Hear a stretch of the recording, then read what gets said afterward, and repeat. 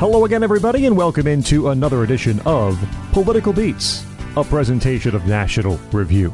You can find our Twitter feed at political_beats. We invite you to subscribe to our feed for new episodes. iTunes, Google Play, Stitcher, TuneIn, or right there at nationalreview.com. Click on the podcast tab. You'll find us and all of our friends, all of our friendly National Review podcasts right there. Listen, enjoy, share, and please leave reviews for Political Beats. My name is Scott Bertram. You can find me on Twitter at Scott Bertram. My tag team partner standing by, as always, Jeff Blair. Jeff, how you doing? Well, I'm in love with rock and roll. Whoa. I'm in love with getting stoned. Whoa.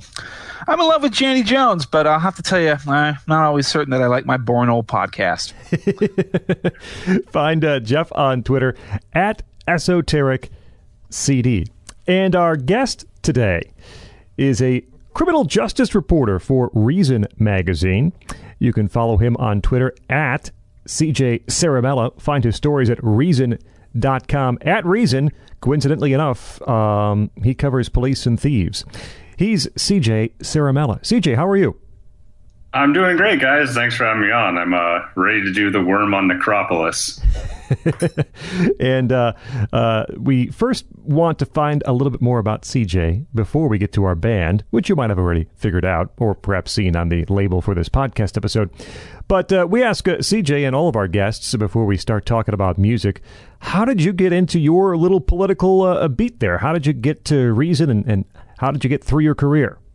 Well, it's a long and winding story, but I started out as a reporter at the San Diego Union Tribune, where I was covering exciting things like new roofs on the library and tire recycling day. I managed to freelance an article for the Daily Caller and got a job offer over there, so I packed up my things and moved to D.C., to the Great Swamp.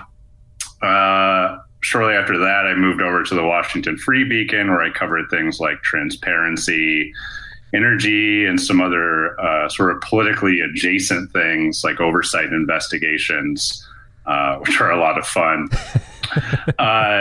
But then I eventually, I was a political editor at BuzzFeed for a short stint, and then sort of moved over to Reason to go back to writing, where I covered criminal justice. I've covered criminal justice for a while. And like I said, it's politically adjacent. Oddly enough, people think of the criminal justice system as this very austere, not political institution, but it is racked by politics in all ways. The way we administer justice is a political question and depends a lot on our leaders and elected officials, and they debate about it. So I cover Congress and the laws they try and fail to pass on criminal justice, as well as state and local politics and DA races and things like that. So that's briefly how I made my way into the political sphere. And CJ, of course, has the honor of choosing the band for this edition of Political Beats. As you might have gathered already, it is, in fact, as they are known, the only band that matters. It's The Clash we discussed today on Political Beats. And we turn the floor back over to CJ to start us off here and ask you to tell us why you love The Clash, how you first got into them, and why anybody else out there should care about this band. Sure. Well, I'll start off with how I discovered them. I was a guitar player as a teenager, subscribed to Guitar World magazine. And the best way to fill space in a guitar magazine is to do best of lists. And they had a greatest albums of all time feature. And they had a section for punk. It was the greatest punk albums of all time. And obviously they had London Calling on there, which we'll talk about a lot later. But I saw the cover with Paul Simonon smashing his bass, the iconic cover of London Calling, and read this glowing blurb about this album. And I was 16 or 17 at the time. I knew about punk and some of the big bands. I'd probably heard about The Clash, but I couldn't really say I knew any of their songs. But I said, well, this sounds like something I should check out. I like heavy music. I really like heavy metal, hard rock, things like that. And especially when I was a teenager. So I made my way down to a record store, which was, a place where you could buy CDs, which were a physical format for music, if you don't remember them. And I picked up The Clash's London Calling. I might have actually bought it at the Experience Music Project in Seattle, another giant physical institution to music. And I went and popped it in, and I got to say, actually, the first time I listened to London Calling, I was kind of confused and underwhelmed. I had been expecting to get an album full of buzzsaw guitars and snotty English guys saying rude things about the Queen. And instead, I got an album with horns and reggae beats, and I didn't really know what to think about it. I kind of set it aside. I said, well, that was okay, I guess. I don't understand why that's the greatest punk album of all time. But I set it aside, and a while later, I picked it up again, and I said, well, I'll give it another shot. And I started listening to it. And then after that, I listened to it a couple more times. And at one point, I was listening to it, and, the track London Calling ended, and I realized, oh, Brand New Cadillac's coming up next. I love that song. And then that song ended, and I said, oh, Hateful's coming on next. I love that song. And then track by track went through, I realized, wow, I love every song on this album. These are all really, really good songs. And around my late teenage years, I had a job delivering pizza, which is the best bad job you can have. And I would just ride around in my car listening to London Calling over and over. Your car was not a brand new Cadillac, just to be clear. It was not a brand new Cadillac. It was an '89 Ford Thunderbird. But so my memories of London Calling are driving around my hometown on like warm summer evenings, just blasting London Calling and singing along, having a pocket full of cash and nothing really to spend it on. A pretty good memory. And so I have these really fond feelings for this album.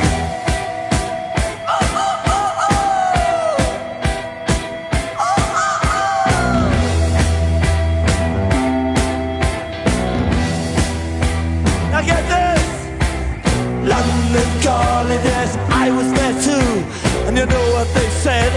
Well, some of it was true. London Calling at the top of the dial, and after all this, won't you give me a smile?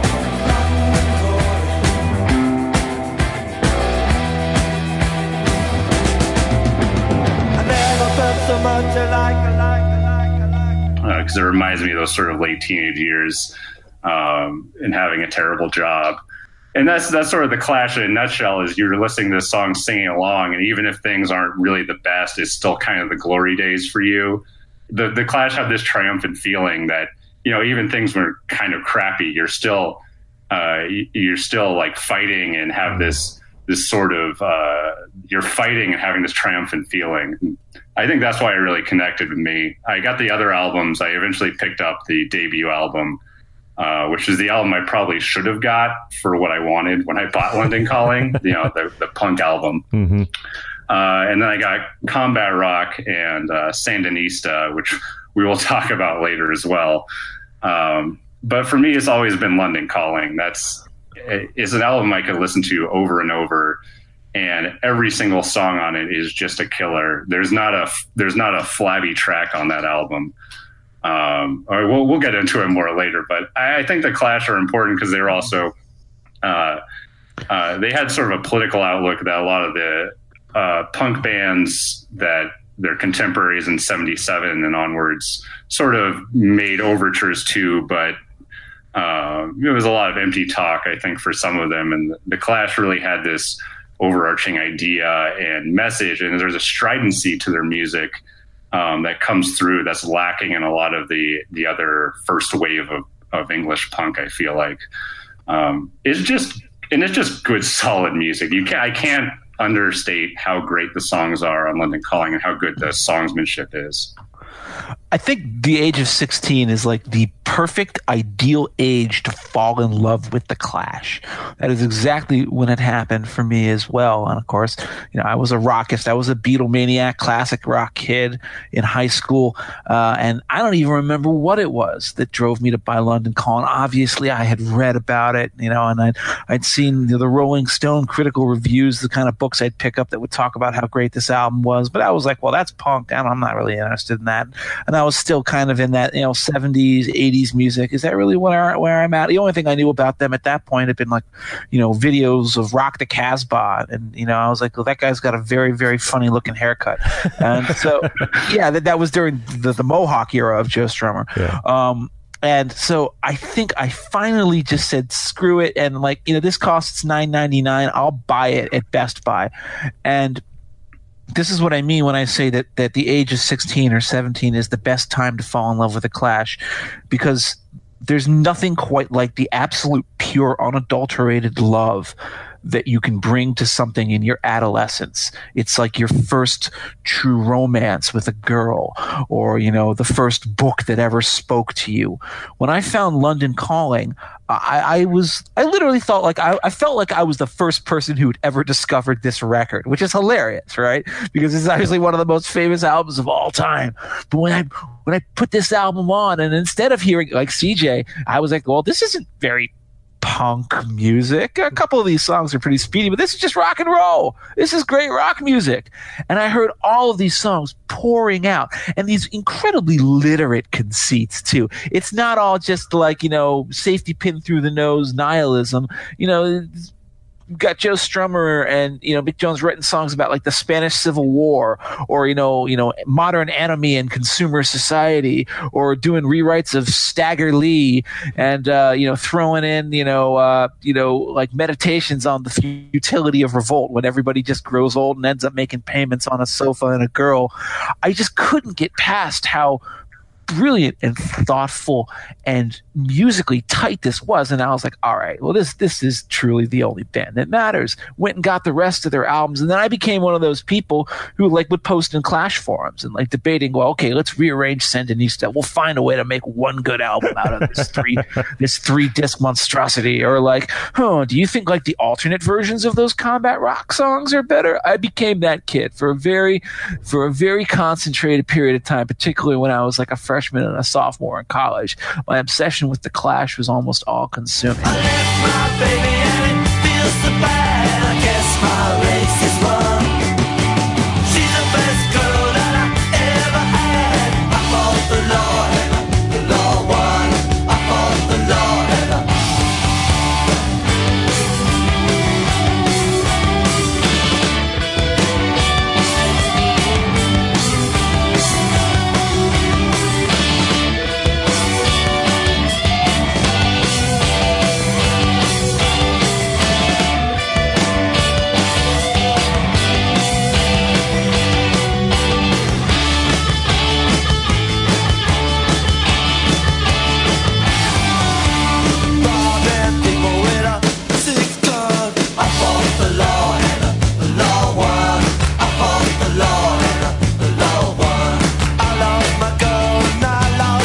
it's not the same as it is these days. My tastes have definitely spread out and gone into a lot of different places, but I'll never forget that blush of absolute love that I felt for them. Just amazed that these people could come out of nowhere and kind of flummox all expectations, start as one thing, and then almost effortlessly turn themselves into another thing, and then even, a few more growing pains become another thing by the end of their career. It's what I love about the Clash is actually that they didn't stand still. There's only one punk album in the entire Clash, quintessential punk band, right? They only put out one record that I think is a punk record, and that's the first one. The rest of their music is either hard rock, rock and roll, or some very weird, dubby reggae / Scottish folk music fusion. I don't know how you want to characterize, Sean Flynn or Lose the Skin, but they get weird, and they get weird fast. And I loved that mutability about them, which is something, again, that, you wouldn't have thought a punk band, coming from a genre of music that has, kind of such rigorous purity standards, and, has a whole kind of listen, I've known music fanatics almost all my life now, for the majority of my life at least. I've been in conversation with people who get really kind of frothy about music, and there's no subgenre of music fanatic that is more tiresome to deal with than punk purists. The kinds of people who say that, like, yeah, you know, the Buzzcocks were good, except that they sucked after their first EP. Their first EP was the only good one. All those hit singles that you liked them for, those were sellout stuff. Or like the people who say, like, the Clash sucked after White Man and Hammersmith Palais, because then they sold out and they hired the Blue Oyster Cult producer to do their stuff, man. Like, punk fans, especially in their adolescence or they're in college, can be really, really, really tribal about things. So it's just funny to think about what punk meant. And I think the Clash are one of the great punk bands of all time, because punk should be more of an attitude than a musical style. I think, you know, you can say Lou Reed or the early Velvet Underground was punk too, but of course they're an art rock band, but the attitude is punk. The Clash were always a punk group, not because musically they were just using 3 chords and, you know, barking, you know, stuff into the microphone while their fans gobbed on them from the audience. They're punk because they just didn't care about what it was they were told that they could or could not do musically. And that shows through in all of their music. And I guess that's why to this day I still love them. And, you know, it's funny that, you know, we can, no matter how old we get, we will never outrun our Amazon.com review section. Mine is particularly embarrassing because if you go head back to like 1999 and 2000, when the Amazon reviews had just started, what are you going to find? You're going to find me writing all these really, really fawning reviews of all the Clash's records, like with the, hey, you guys, this stuff is great. Why don't you guys realize how awesome London Calling is? Come on, guys. Oh, the enthusiasm of youth. We're going to be reliving that here. And I guess I basically backdoored my way into the Clash, meaning I was not, when I found them, I was not looking for a punk band, because I had known the singles that still got played on classic rock radios, and Should I Stay or Should I Go, and Rock the Casbah.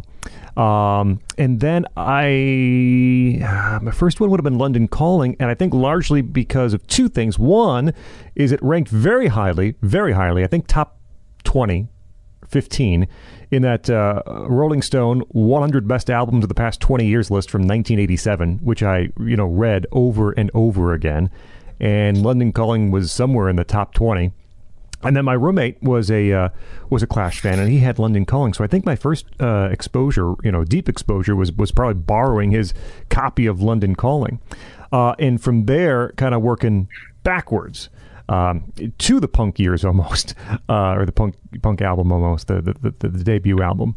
And London Calling, in my mind, has only grown, and, you know, certainly we'll spend more time on that in just a minute. But that is just an album that has only grown better in my mind the more I've heard it.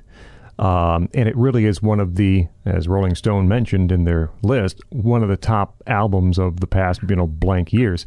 It's such an achievement. And what came after is a little disappointing in my mind, which we'll get to in a bit. But that one just stands so tall in their work.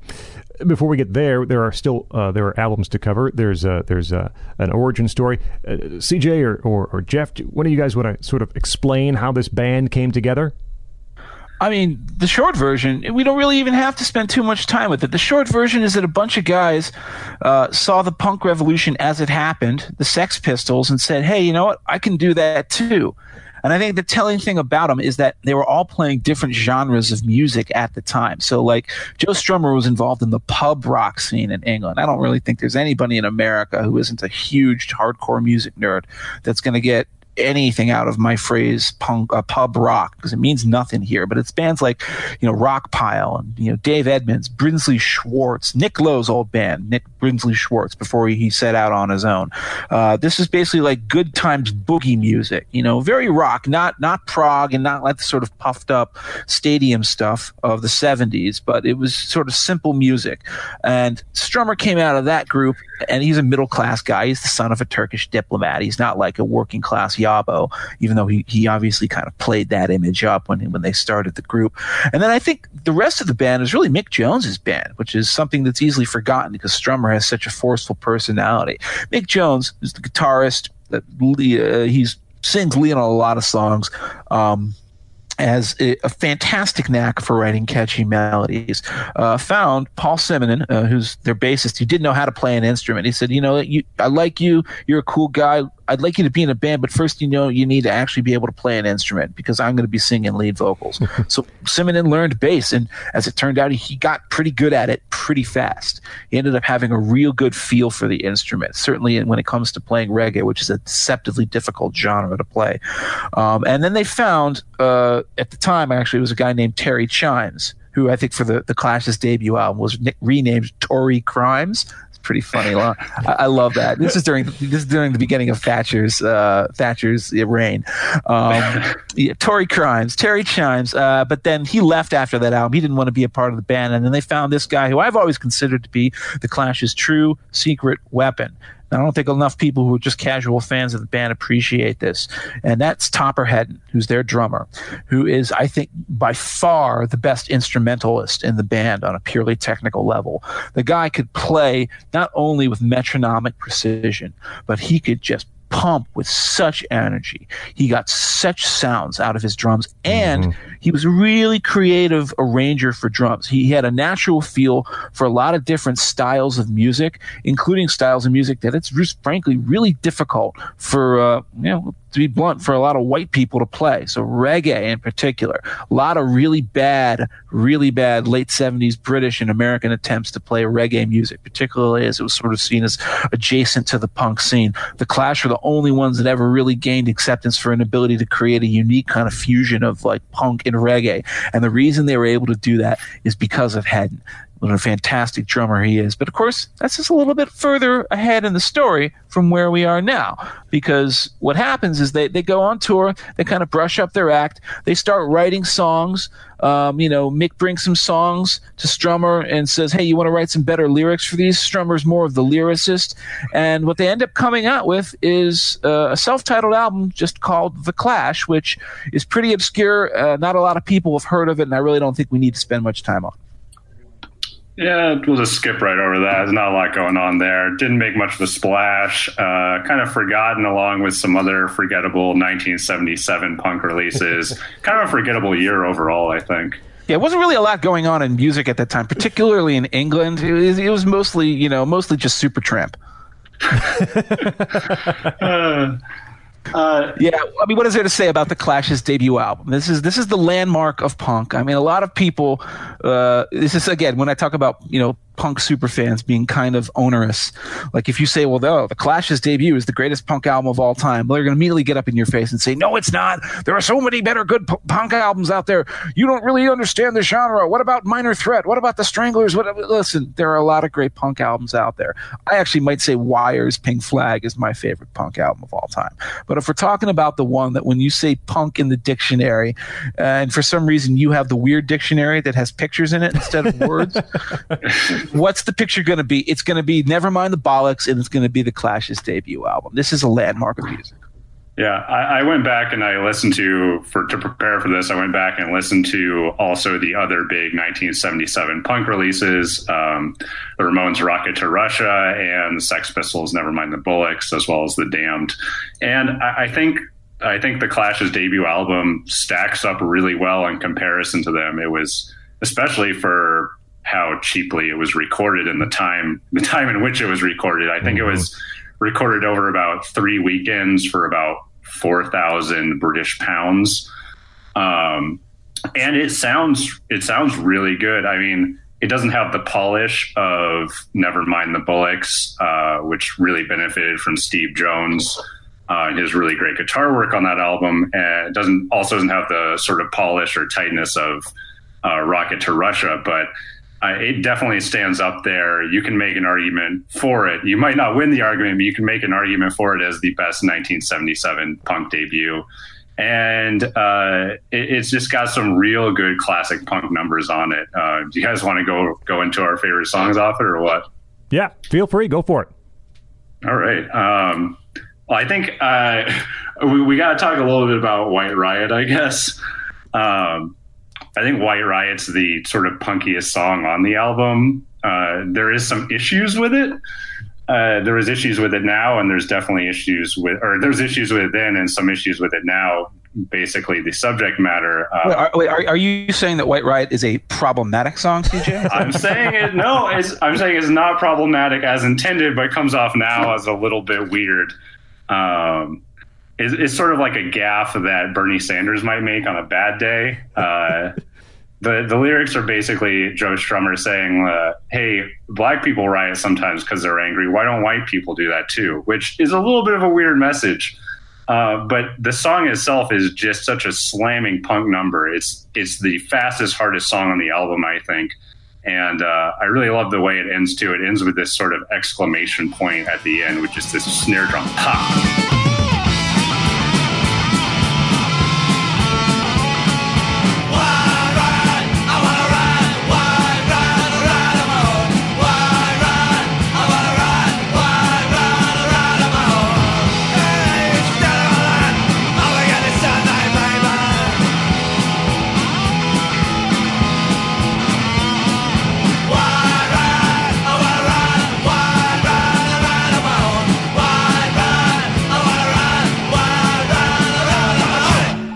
Look for a quintessential punk song off this album, it kind of has to be this one, even though, like I said, the lyrics are a little problematic in the parlance of our times. I think the other standout track for me is Hate and More, which is, we were talking a little bit earlier about Mick Jones's contributions, and this is one of the first real standout vocal tracks from Mick. His vocals, as opposed, Strummer has this kind of snotty British sneer through the album. The whole album has like the snotty British accent turned up to 11. Mm-hmm. But Mick always has sort of a different vocal quality. It has this almost plaintive sort of yell to it. It's also a great song. It has this, over the verse, Paul's bass kind of boogies over the verses. And then we'll see this a lot later in some of the other Clash songs. It comes sort of like a trademark Clash thing, but it opens up into this big, big chorus, like anthemic chorus. It's just a standout track, I think, from Mick. My other sort of favorite track is Police and Thieves, which is, we were talking earlier about the reggae influence, and this is the first time the Clash laid down a reggae track on an album. The next generation.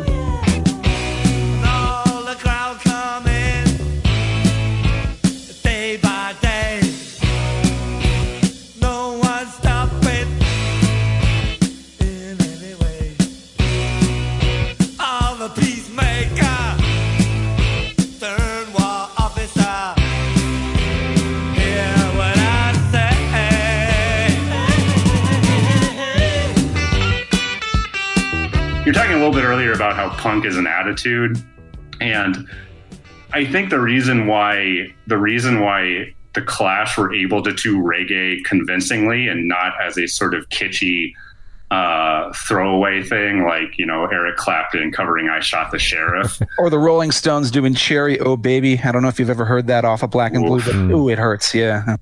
Yeah, no, the reason they were able to pull this off, I think, is because they did see punk as an attitude, and when they listened to reggae, they heard that edge in it. You know, if all you know about reggae is like Bob Marley's Legend album, you might not get it, but reggae has a political edge to it, and it was very topical at the time. It talked a lot about what was going on in Jamaica. It talked a lot about what was going on in England, and so they covered Junior Murvin's Police and Thieves.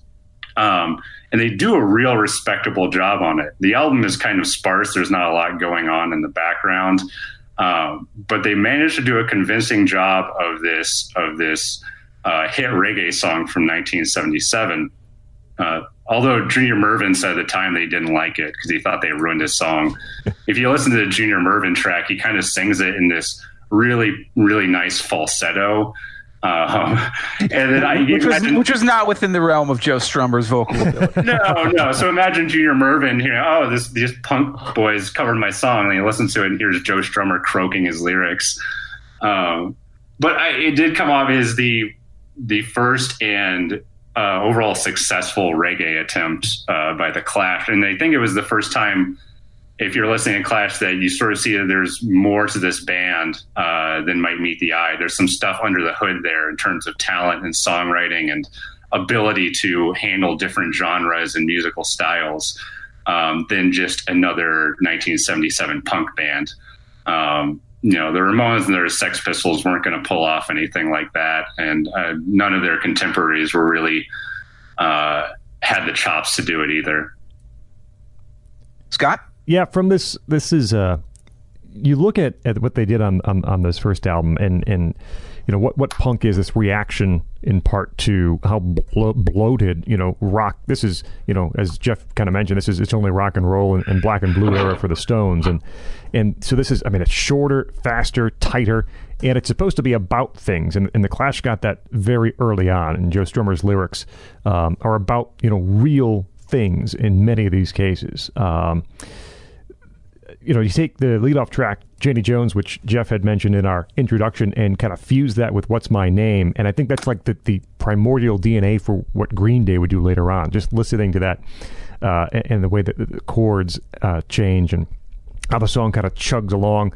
Those are my favorite parts of the album, though. I pick out a couple. I'm So Bored with the USA is a great anthemic kind of song. You've got that huge chorus, that downstep guitar in the chorus as well, and the song born from something that was misheard. I think it was Mick Jones had a song. Yeah, he wrote a song. He was pissed off at his girlfriend, so he wrote "I'm So Bored with You," and then Joe Strummer was like, "Oh, I really like that.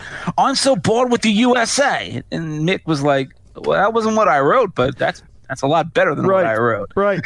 And it's such a great sentiment, too. Like, the Americanization of the world. Oh, everywhere you turn, it's McDonald's. The detectives are always on the TV. The killers in America work 7 days a week. Never mind the stars and stripes. Let's bring the Watergate tape. I'll salute the new age, and I hope nobody escapes. I'm so bored with the USA. I'm so bored with the USA.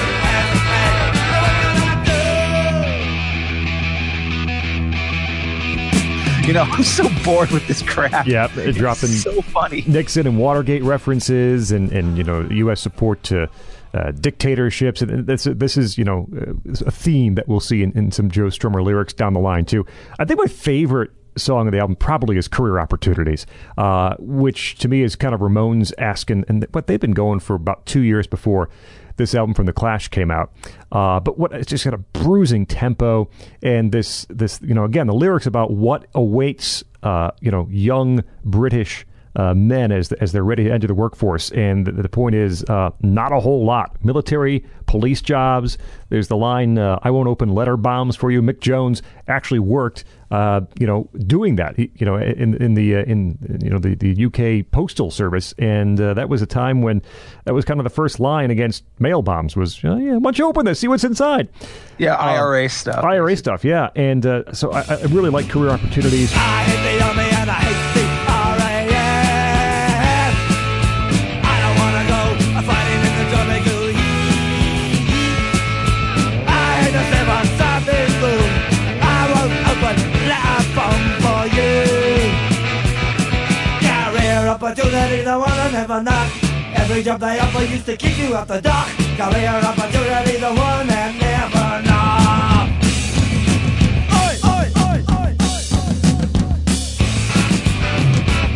Garageland, right toward the end of the album. I think it's the last song on the album, actually.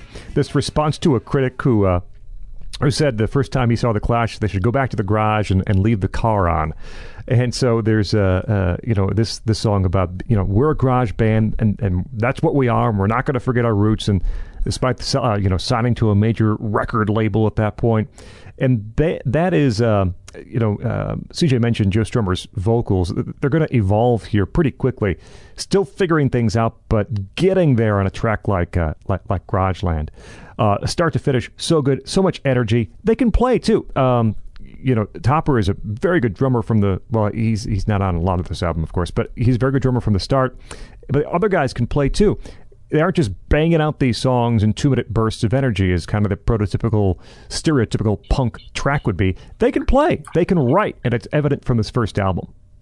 I mean, the secret to the Clash's debut album, and the reason why, again, I'll always have maybe over time, and of course I came to this album much later in life, but my favorite punk album from that era, the British, early punk explosion, is actually Pink Flag by Wire. But the thing about Wire is that, they were using punk as a skin suit. They were an art rock band, a bunch of literally graphic artists and visual artists who decided to just use this simple means of expression because they thought they could get away with some rather avant-garde ideas.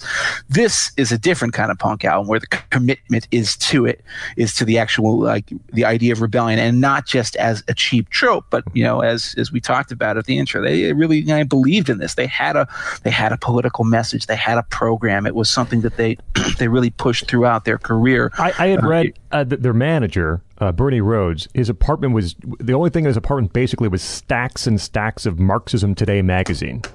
That's where they're coming from. Yeah, well, yeah.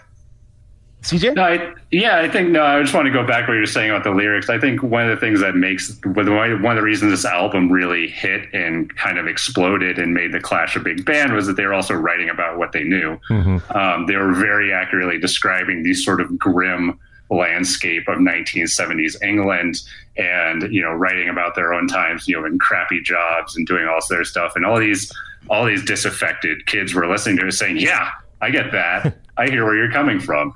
Well, okay, but when talking about that, okay, you've got, again, the lyrics on this album are just so brilliant in that respect, because they even deal in slightly subtler methods like irony, straight up irony that you wouldn't expect from a punk band. It's supposed to be straight, right on the nose, punch you in the face with the message. London's Burning is one of my favorite songs on this record. You hear the phrase London's burning and you think, okay, it's riots, it's chaos in the streets. No, London's burning with boredom now. London's burning, yeah. Dial 99999. There's that great lyric where the sarcasm in Joe Strummer's voice just drips off of your earphones when you listen to her. It's like, I'm up and down the Westway, in and out the lights. What a great traffic system. It's so bright. I can't think of a better way to spend the night than speeding around underneath the yellow lights. It's just like, look at my dismal, go nowhere existence. I have nothing to do. London is burning with boredom now. What a fantastic song, and what a fantastic inversion of your expectations. Mm-hmm. When he starts out with saying London's burning, and you're like, okay, this is gonna be a riotous song, and no, it's a song of complete cynicism about the fact that kids in that era really had no prospects and really nothing to do. I'm up and down our Westway, in and out the light. What a great traffic system! It's so bright. I can't think of a better way to spend the night. There's speeding around underneath the yellow light. London's burning with boredom now. London's burning with London's burning with boredom now. London's burning down. Now I'm in the subway and I'm looking for the flat. It's the companion piece to I'm So Bored with the USA. Exactly. I'm So Bored with London. Exactly. And the real secret of this album is that the songwriting is just A+. These are all simple songs. Anybody who has a guitar and a rudimentary knowledge of chords can play every one of these songs. And Lord knows you don't have to have a very sharp set of pipes to sing them, because Joe Strummer managed somehow to do it.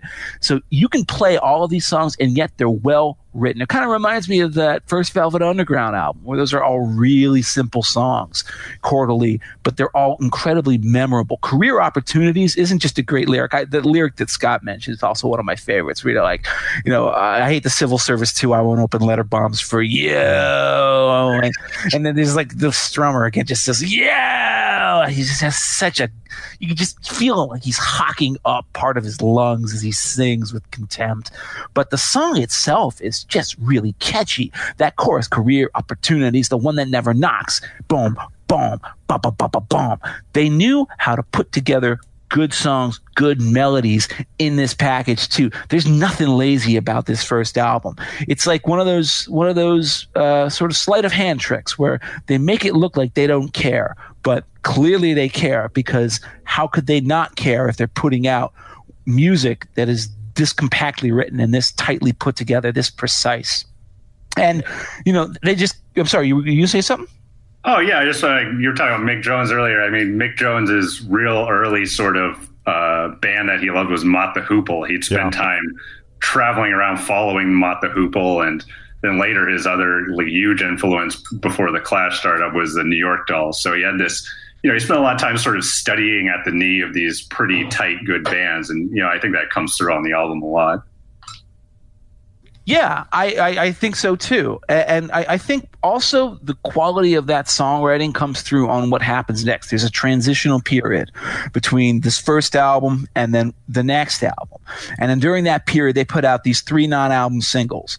They put out 4 singles. And of course, one of them doesn't go over so well with the band. The label CBS, the major label that they'd signed with and caught a lot of flack from the punk scene for kind of selling out by taking a big advance to sign with a major label.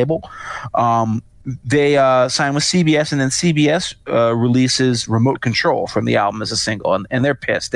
They actually kind of liked the song, but they didn't want to have it released without their say-so. So what do? Their next single is something called Complete Control.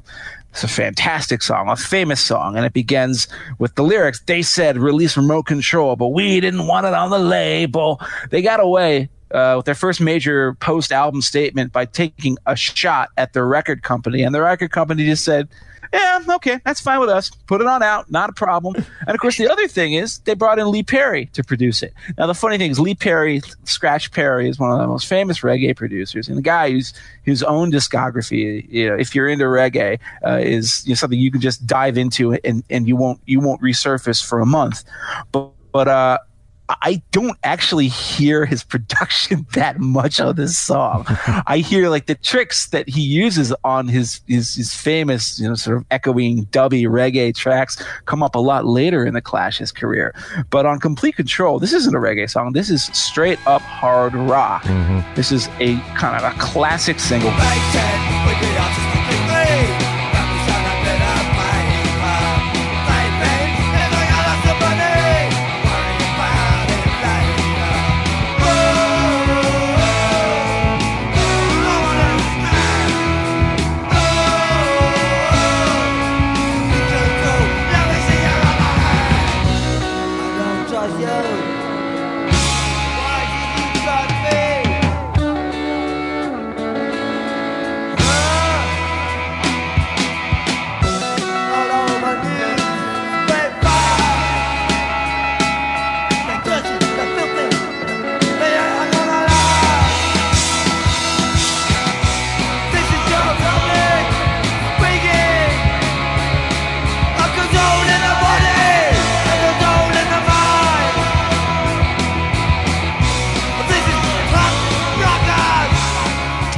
One of my favorites, and I also really like its B-side, which is something called Jail Guitar Doors. I don't know if you guys are familiar with it.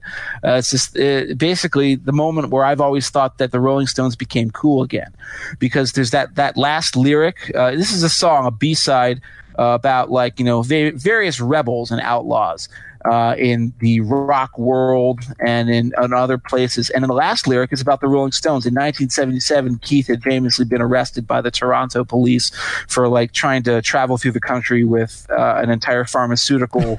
I don't think they don't sell heroin in pharmacies, but he had basically more drugs than many South American narco regimes, and they were going to send him away for trafficking. And then there's that last verse where he's like, and then there's Keith waiting for trial, $25,000 bail. If he goes down, you won't hear a sound, but his friends carry on anyway.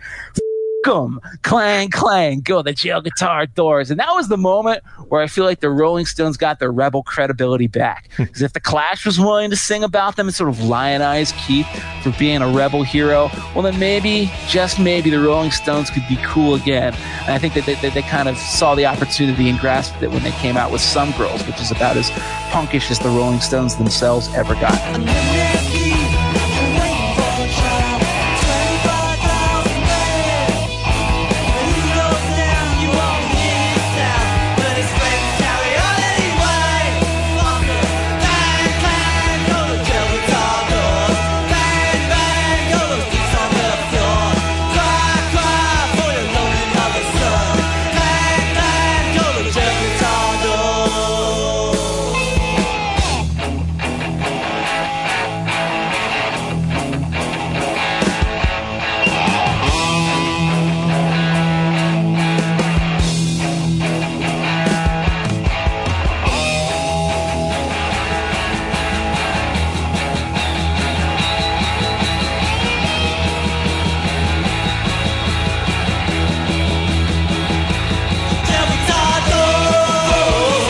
you have those three singles: Complete Control, Clash City Rockers, and White Man and Hammersmith Palais. You guys have any thoughts of those before we get to give them enough rope? I don't, so there's the issue with the UK and US versions of the debut album. It was the US version, the one with Hammersmith Palais on it. Yes. Okay. That came out in 1979, right before London Calling. So they had all. It was actually after Give 'Em Enough Rope. The reason is that the import version, the UK import version, had been selling so much in the United States that eventually the American label just said, okay, well, why are we not releasing this? And so they gave them an updated version, and instead of just releasing the straight original, they decided, well, let's put all these good non-album singles on it instead. And there's a lot of people who prefer that version, but you know me, I'm a purist. I'm a punk purist. I'm one of those horrible people. Yeah, I think Hammersmith Palais is another sort of great indication of where the band is going. It shows you a little bit of their trajectory. And I think, by that time they were already starting to wear out their punk phase. They were looking out the crowd and still seeing people with, safety pins in their nose and stuff. And kind of, they didn't really feel like they were fitting in anymore. And this is, like you said, a transition period into what they would become. And I think they're good stuff, and it's very good as an indication of how good this band is going to be. I think Hammersmith Palais is one of the better songs off their early period. Absolutely, yes. Just briefly, Hammersmith Palais, just a great groovy beat and a wonderful bass line pushes that song through. Clash City Rockers, powerful song. And Complete Control, which Jeff spent time talking about. I have to add that to my unofficial list of best songs, ripping your own record company, which to me, Graham Parker's Mercury Poisoning is just bitterly outstanding. But this one does pretty well, so it goes on the list. Complete Control, yes. The thing about for me, it's all about White Man and Hammersmith Palais, and that's the moment where they just became the Clash, as the Clash were going to become famous for. And it's worth pointing out that this is produced by Sandy Pearlman, who is infamously Blue Oyster Cult's producer. Blue Oyster Cult's a band that, doesn't get any real cred these days. Of course, everyone knows Don't Fear the Reaper, but they had some pretty interesting hard rock stuff going on during the 70s. When the Clash, the first they signed to CBS, but then they get this guy to produce their next album. These people have no integrity whatsoever, do they? But the first thing they release is this song. And this is probably the single most, I'd say, brilliant political commentary, also social commentary in the entire career of the band. And, maybe Clampdown comes close to it, but it's this or that. There's that great line. This is a song about how, there's a big reggae kind of like what's the word? It's like a big package deal where all these groups come from Jamaica and they're coming to London. It's going to be the authentic reggae experience. And of course, who's excited about this? Well, the Clash are out of their mind excited about this.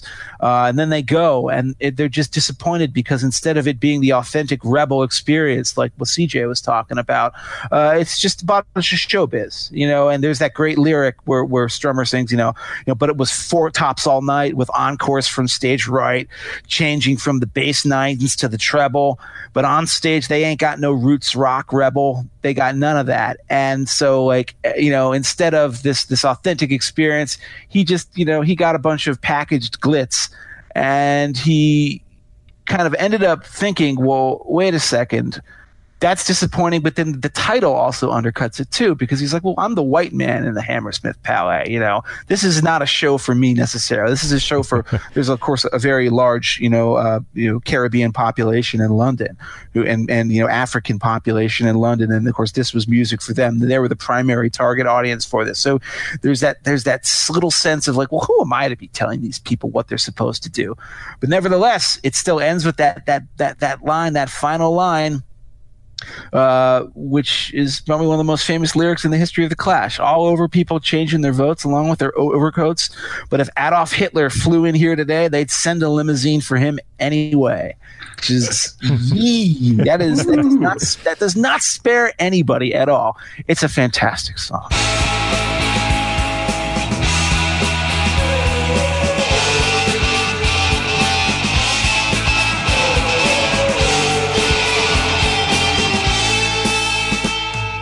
Midnight to 6, 9 for the first time from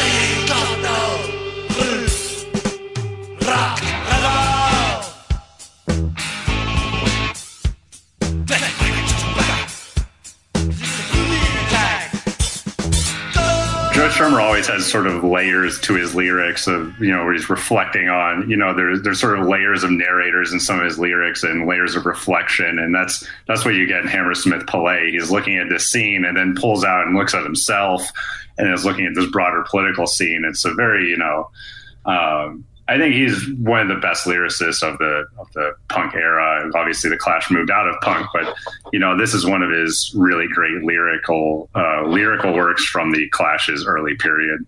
So, what do we do about the Clash's difficult, note in quotes, difficult second album? Give them enough rope. This is the one they did with Sandy Pearlman. This is a much harder sound. And the songs are longer. They're a little bit more drawn out.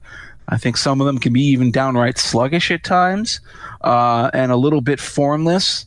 A lot of people really dislike this album. They consider the Clash as like, well, there's the debut album, and then let's just go to London Calling. Let's forget all about that second record. I think it's actually a pretty good record. I think there are definitely at least 3 or 4 songs on here that aren't just good. They're among the greatest of the band's career and the funniest they've ever done. And I guess for me, that conversation starts with talk about, problematic songs, but I just think are so brilliant lyrically. Safe European Home. Mm-hmm. Oh, again, Joe Strummer's such a smart lyricist. He talks about, doing the opposite. Instead of Jamaica coming to London, let's take a trip to Jamaica. What were you saying, Scott? They're going to go. Yeah, they're going to go instead of. Yeah, they're going to go. They're going to go visit, and it's going to be wonderful. We're going to get in touch with the music that we love and these wonderful people. We're going to have a lot of great time, fun in the sun. And instead, what happens? I went to the place where every white face is an invitation to robbery. I'm sitting out here in my. Go back there again. That again is just, first of all, it's a naked confession. He understands he's putting himself on the spot by saying that. Like, yeah, I was basically doing ethnotourism. I thought this would be a lot of fun, and boy, did I get a large dose of reality with it. And of course, when it's matched with that incredible music, probably the first time the band came together as a true hard rock ensemble, the crashing dun dun dun dun ba dun dun boom ba dun boom. That's the Clash as a rock machine. It's the first time you hear that. I think that's one of their greatest songs. They got the fun, they got the palm tree. They got the weed, they got the taxi.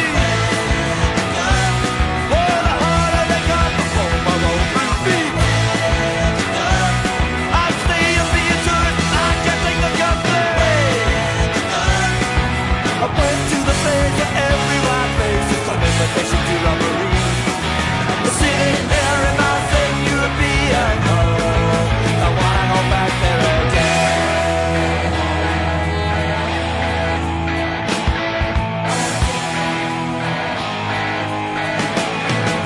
But the booty comes from Jamaica, the booty can't be on. The booty comes from Jamaica, the booty can't be on. The booty comes from Jamaica, the booty can't be on. The booty comes from Jamaica, the booty can't be on.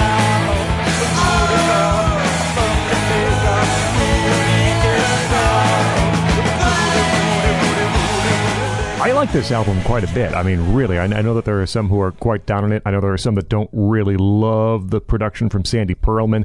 Reportedly, he did not like Joe Strummer's voice, and so if you listen, the drums are mixed awfully high on Give Him Enough Rope, sometimes enough to kind of drown out Joe Strummer's vocals, but I still think it works really well, and there are some great songs on here. Julie's been working for the Drug Squad. That is such a catchy song. Almost, should have been a single probably, right? There's a great swing to it, a shuffle to it. There's a real catchy piano. Is that the first appearance of piano on a Clash song? I think it is. I think so. Yep. I think so. And it's just so jaunty, too.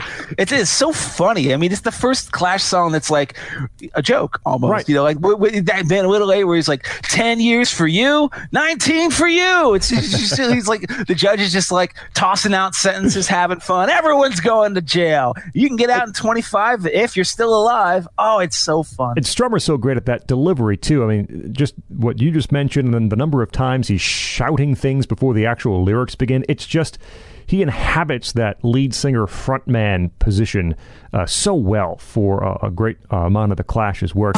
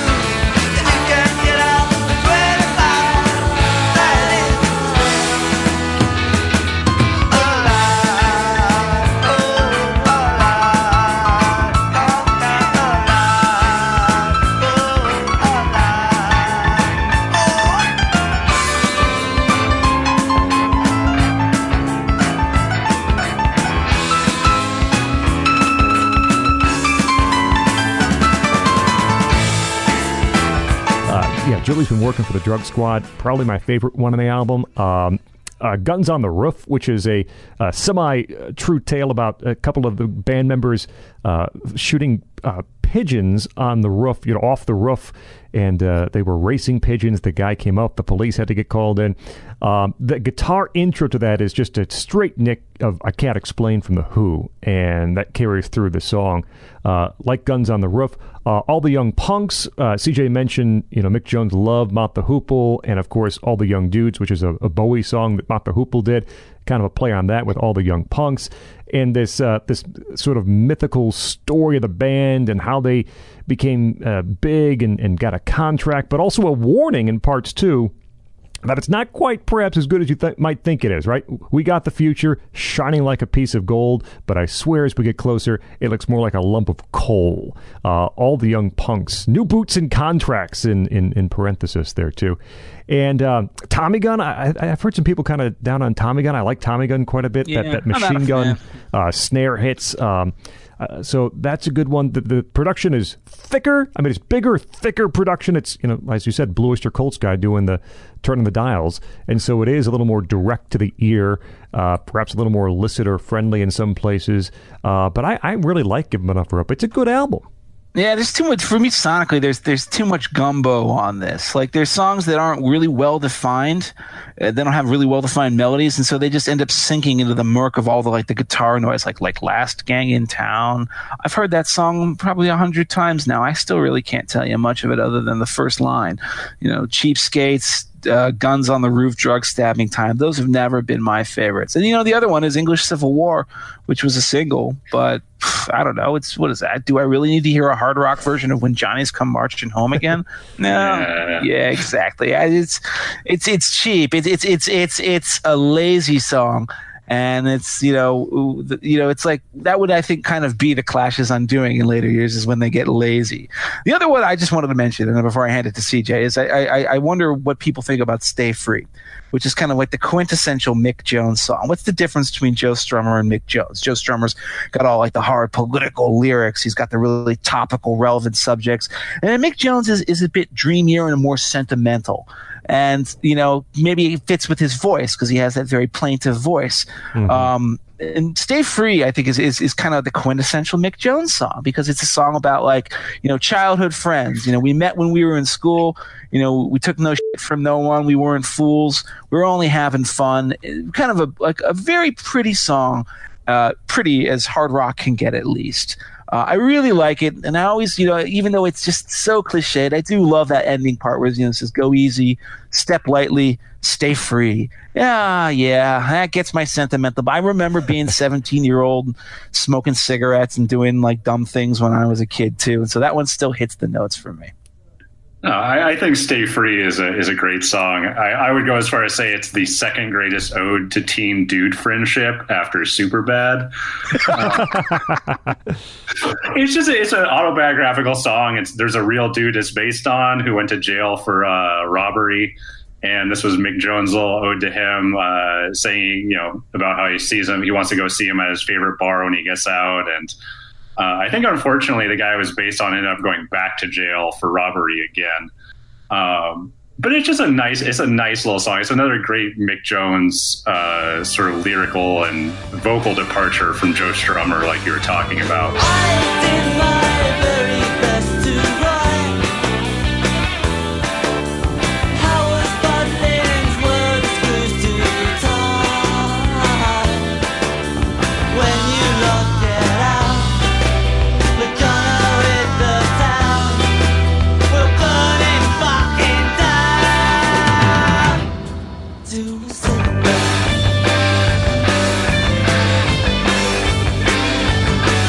Cause you said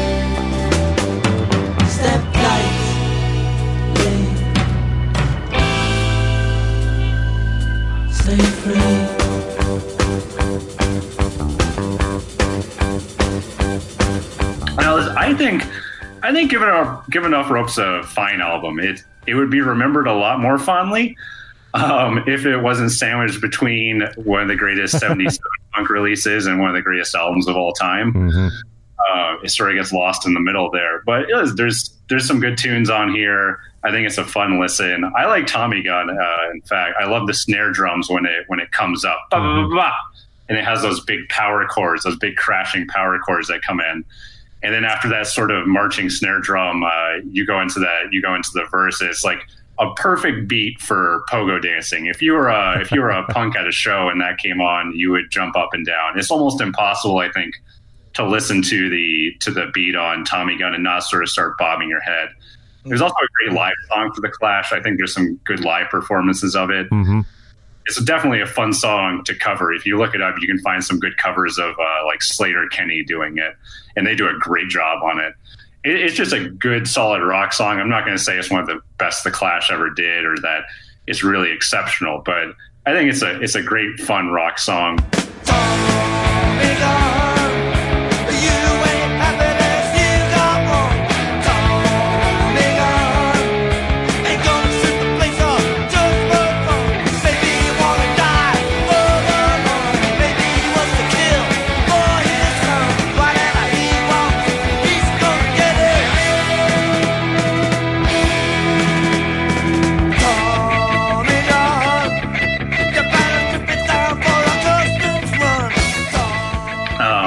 Talk a little about Stay Free. That's one of my other favorite songs on the album. Julie's been working for the Drug Squad. I appreciate as a criminal justice reporter because it's about it's about excessive sentences handed out to drug manufacturers. I realize now that I was basically destined to be a Clash fan and a criminal justice reporter because all they sing about are police and drug runners and things like that. But no, I think this is a fine album. There's a few good songs on it. There's some stinkers that you can sort of skip over. I don't even know if I'd call them stinkers, but they're forgettable, like Jeff was saying a bit. But I would give every now and then give them enough rope on just for a break from the regular Clash sort of hits. All right, now I'm going to turn around and put you right back on the spot again, CJ, because it's unfair and I can do what I want. Find something new and insightful to say about one of the greatest albums ever released, London Calling. Okay. All right. I mean, I could go track by track through this, but I'll go with my favorite song, which is Spanish Bombs. I think it's the best song The Clash ever recorded. And what I love about this song, this is a very sort of thing that's specific to me, is I love minor four chords. If you don't know music theory, I don't really, you're not quite going to get it, but I can explain it to you a little bit. I can't explain the theory, but I'll explain to you the sound. In Spanish Bombs, it starts off with the acoustic guitar in that little melody line. And there's a chord at the end of the chord progression. It's the last chord on there. You go, da, da, da, da. That last note, when they hit that chord, you hear that jangly sort of, that bright jangly chord that's almost like a question mark at the end of the song or the end of the progression. And that's the minor four chord. And the reason I point it out is because it's kind of unusual to hear it in a straight ahead rock song. You definitely don't hear it in hard rock songs because it's a very pretty sort of weird. It's a romantic chord. Right. And it kind of, it's almost perfect because this is sort of like a romantic epic about, Yes. was about a lot of things, but you have the Spanish Civil War, like the great lost cause, for all of the, the true Reds, the great lost cause is the Spanish Civil War. So it's perfect. No, but it's this unusual chord. The Beatles like to use it a lot. You can hear it in the chorus of She Loves You. And you hear it a lot in doo-wop songs, but to put it in Spanish Bombs it shows a level of sort of, craft and songwriting that the Clash really hadn't demonstrated up until London Calling. There's so much good songwriting that goes beyond the typical 3-chord punk song in this album. And Spanish Bombs does a lot with a little bit. There's a pretty simple chord progression and a pretty simple melody, but they managed to make it real pretty. And it also has these Joe Strummer's really nice impressionistic about the Spanish Civil War, like we were talking about. I love the line about the trenches full of poets, the ragged army fixing bayonets to fight the enemy line. There was actually volunteers in the Spanish Civil War. Guys, George Orwell showed up to fight, things like that. And there's allusions to that in the song about the poet. Some of the poets, one of them was killed by the Soviets, but that's another story. Yeah, Federico Garcia Lorca, right? Yeah, Lorca was killed by the Soviets, but so I think it is a very romantic song about a very romantic, but also terrible war, and it has these great sort of impressionistic lyrics where Joe Strummer's talking about being in Spain and then shifting back to the Civil War and things like that. It's my absolute favorite song on the album. And that one chord for me is what shows me that this is on a totally different level than anything that's come before on Give 'Em Enough Rope or the Clash's debut album.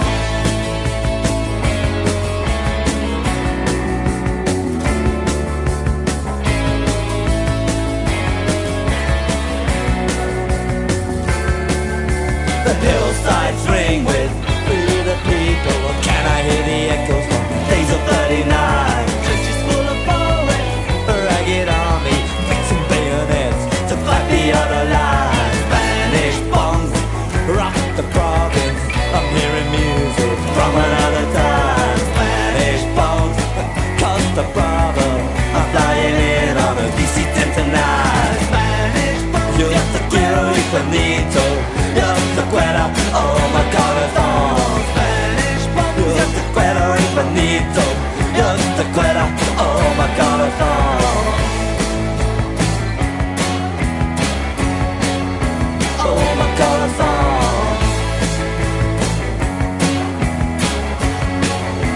Yeah, who would have thought that the same four guys who did Give 'Em Enough Rope could have come up with this? That's the thing that always stuns me about it. It stunned me when I heard it out of context, but of course I got the album, then I immediately went back and got all the other ones. And listening to it in sequence, it's somehow even greater than when you just take it on its own. Because on London Calling, The Clash just mysteriously mutated from like a punk band, great songs, but it's very simple, very simple musical conceits and very kind of, rock simple production, into the most versatile group of their generation. This isn't punk music. Clash no longer are a punk band. It's one of the most amazingly well-produced sets of, like, was it pop and punk and soul and reggae and rock and lounge and ska and whatever. I mean, you got basically almost every genre short of, Brian Eno ambient music here is on this album. And they would get to the ambient music on later albums, in fact. And it's easily one of the finest double albums ever made. That's a no-brainer. Once when I was a kid, and I stand by it today, it's the blonde on blonde of its generation. And I say that with the full understanding that Blonde on Blonde, maybe Andrew Carell will disagree with me, but I think Blonde on Blonde, for all of its merits, has a couple flaws. London Calling has a couple flaws. Yeah, I'm not really a huge fan of like Lovers Rock, okay? But I just don't care. It doesn't matter. Everything else just stands up and it never, ever can get knocked down. But the truth, for me, is that the key difference between this album and all the ones that preceded it is actually spiritual. Because this is the moment where the Clash are no longer so bored with the USA. All right. This is where they just openly embrace and acknowledge. Is after first U.S. tour, they openly embrace that fascination with American rock and roll culture, from Elvis Presley all the way on up to poor old Montgomery Clift, and it transforms them. I mean, the conceits that they have to write songs. Who would have ever thought to write a song about Montgomery Clift? Washed up movie actor addicted to drugs, crashing his car and ruining his pretty face. But man, there you are, the right profile. I see a car smashed at night, cut the applause and dim the light. Money's face is broken on a wheel. Is he alive? Can he still feel? And everybody says he alright. Everybody say shine a light. Everybody say it's not fine. That's Montgomery Clift,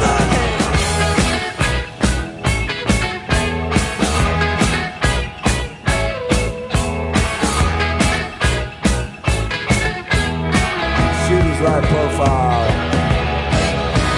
Everybody say, is he alright?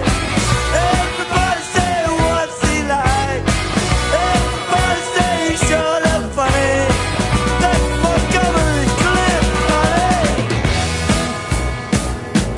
all. Numbs it all. But I prefer alcohol.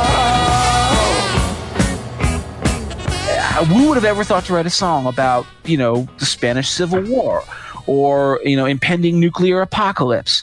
Who would have ever come up with these ideas? And yet that lyrical vision is there all throughout London Calling. It's an album that's populated with junkies and gamblers and murderers and rude boys, punks, and outlaw figures that range all the way from card cheats to Clift himself. And it's all on the horizon, set on the horizon of an impending nuclear war.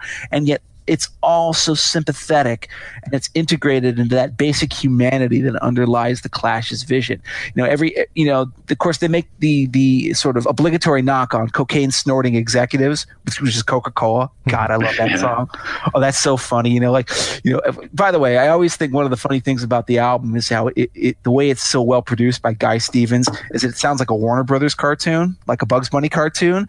And there's no better example of that than on the beginning of Coca-Cola. We hear a cash register cling, and then Joe Strummer says, "Elevator going up," and then boo, boo, boo, boo, the little bass line squib from Simonon. "In the gleaming corridor of the 51st floor, the money can be made if you really want some more." Oh my God, it's so funny. Elevator going up.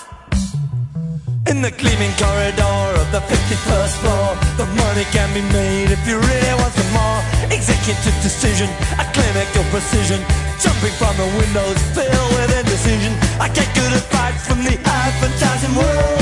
Treat me nice, party girl. Go get live where there isn't any. So free, man, free. It's the pause that refreshes in the corridors of power. When top men need a top up long before the happy hour. The snakeskin suit and your alligator. So they take a couple of cheap knocks at that, but there's underlying it all, there's this expression of solidarity with the underclass and the struggle that they have both to gain respectability and maybe also even to fight against it. Stuff like, Death and Glory or Rudy Can't Fail. And then you have songs like Clampdown, which, what is that? Is that about the rise of neo-fascism in England? Sure, but it's also that second verse where it's, you grow up and you calm down, start wearing blue and brown. Well, you becoming a factory worker, you're doing a job, and you're also working for the Clampdown in your own way. They've never worked on a more perfect lyrical level, combined with the brilliance and the concision of the music and the lyrics. And God, somebody stop me, because I could keep going forever. Well, what new can you say? I don't know, but I'll just tell you what I think, and that is just this is nearly a perfect album. And even more incredible when you consider that they had no songs. They had no songs written when they went in to record this. They hadn't written a new song in almost a year. Mick Jones and Joe Strummer, and then they come up with this, all of this, and the iconic cover mentioned too, right? Paul Simonon smashing his bass guitar, slightly out of focus. The lettering that recalls Elvis Presley's debut. They were going for the brass ring, so to speak. You go reference Elvis's first album. You got something, and they had it with London Calling. This album, for me, works on so many levels. Lyrically, musically.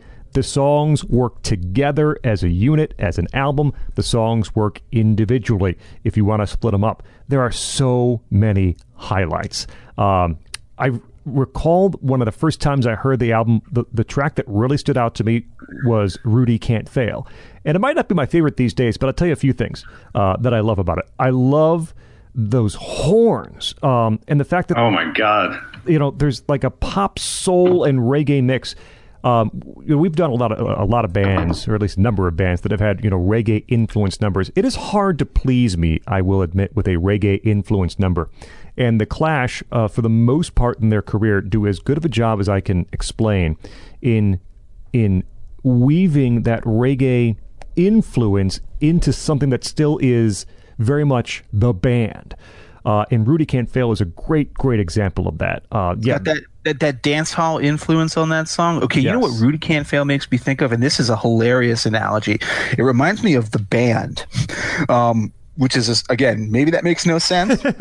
But what I think of is like on Music from Big Pink on like The Weight, where they're like trading vocals, and it just seems like it's this communal thing. Yep. And so like, on Rudy Can't Fail You, like Joe Strummer's, it's like he's egging on Mick to sing like, and then you say, and then Mick comes in, how you get so rude and restless.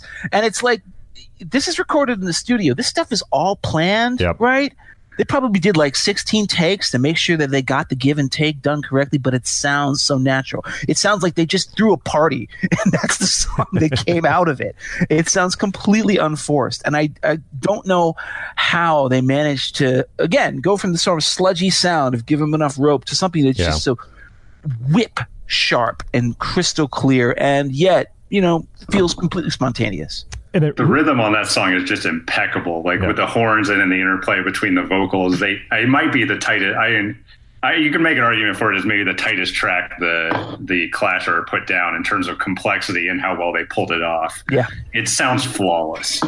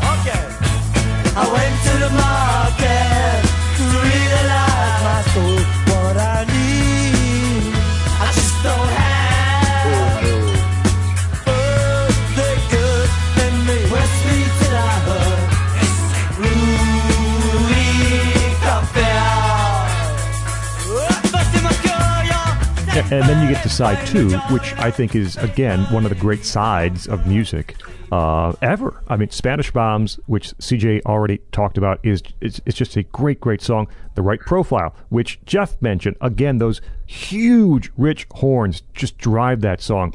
And then the next two, Lost in the Supermarket, is such a fantastic song lyrically. This description of what, who we are and who we're told we are, through commercialism, Lost in the Supermarket, and a great lead vocal from Mick Jones in that one. Clampdown. The song is 40 years old now. 40 years old. And the theme hasn't aged a day. No, not at all. In fact, it's actually more relevant now, I feel like, than ever. Instead of saying Lost in the Supermarket, you could say, Lost on Social Media or something like that. But it's the same idea. Right. And I'm in awe. I'm in awe of the fact that this stuff doesn't age. And Clampdown, which might be my favorite track on the album, Clampdown is just unreal in terms of the arrangement is perfect. It took so much planning to get to where it is. But again, so much of the Clash and Joe Strummer's lyrics is about fighting back, right? Or if you're put in a position where you can, give up or fight back, always fight. And Clampdown is kind of fighting against not old age necessarily, but retaining that youthful spirit and your dreams and your ideals, and working against or not working for the establishment, the clampdown. No man born with a living soul can be working for the clampdown. I mean, that's a line, right? But I think there are layers to that too, though, because, as CJ talks about, Strummer's always got these layers. Because what is that song about? It's about young men, alienated young men who have taken that exact position but chosen to fight for the wrong thing. Mm-hmm. So, what's the line? Let fury have the hour. Anger can be power. That you can use it. Well, you can use it for good, but you can also use it to go beat up Muslims and Jews.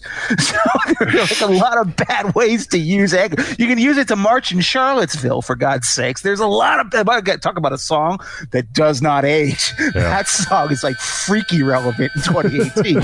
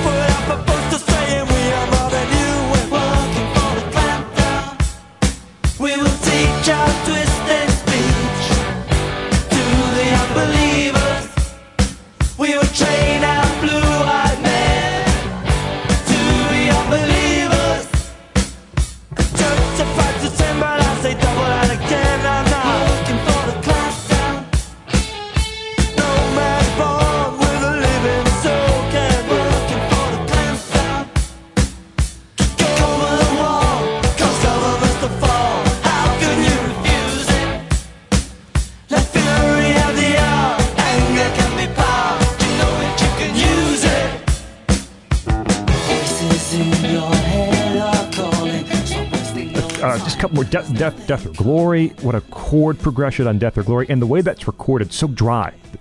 Both the instruments and the vocals, very very dry recording technique, and that coda that everything builds through the tail end of that song, just fantastic.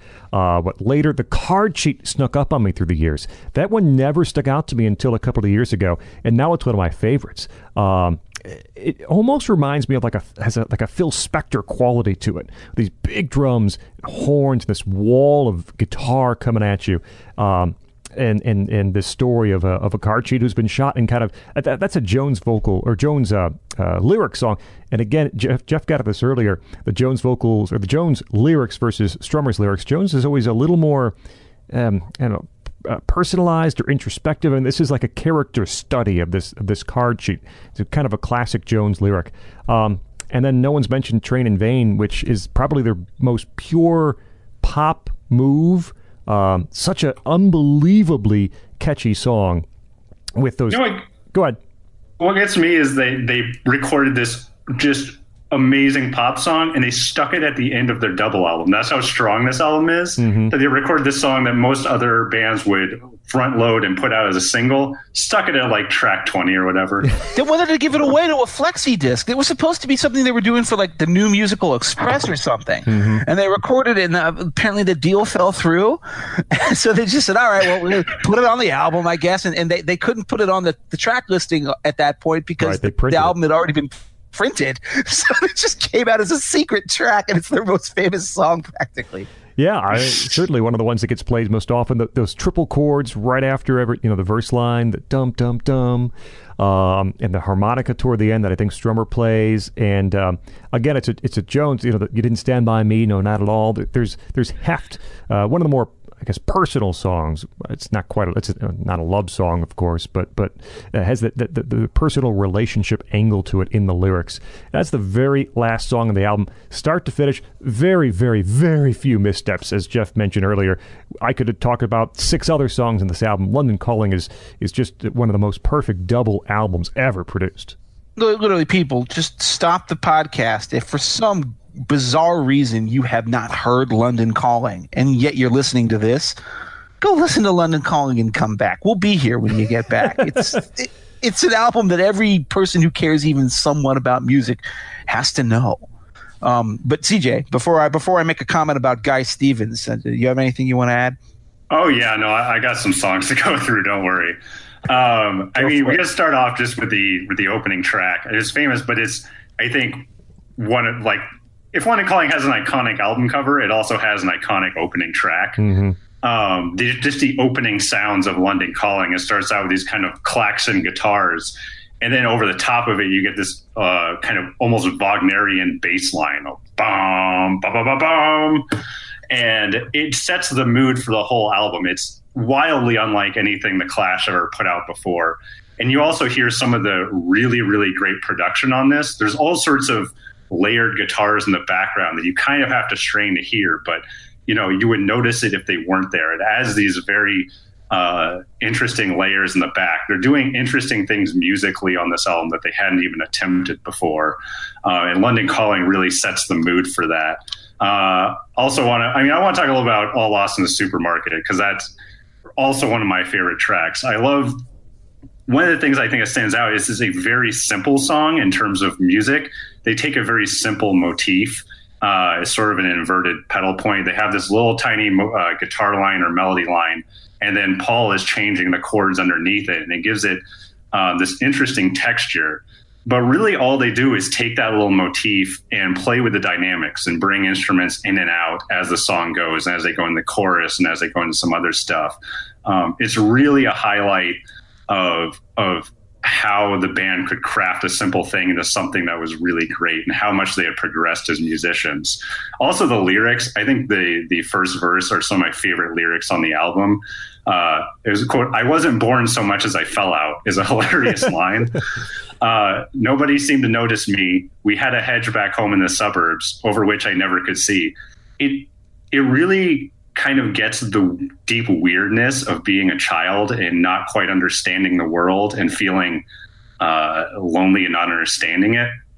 Flannery O'Connor once said that anyone who survived childhood had enough information to last the rest of his days. And I think that's what the lyrics is really getting to, is the deep weirdness of childhood.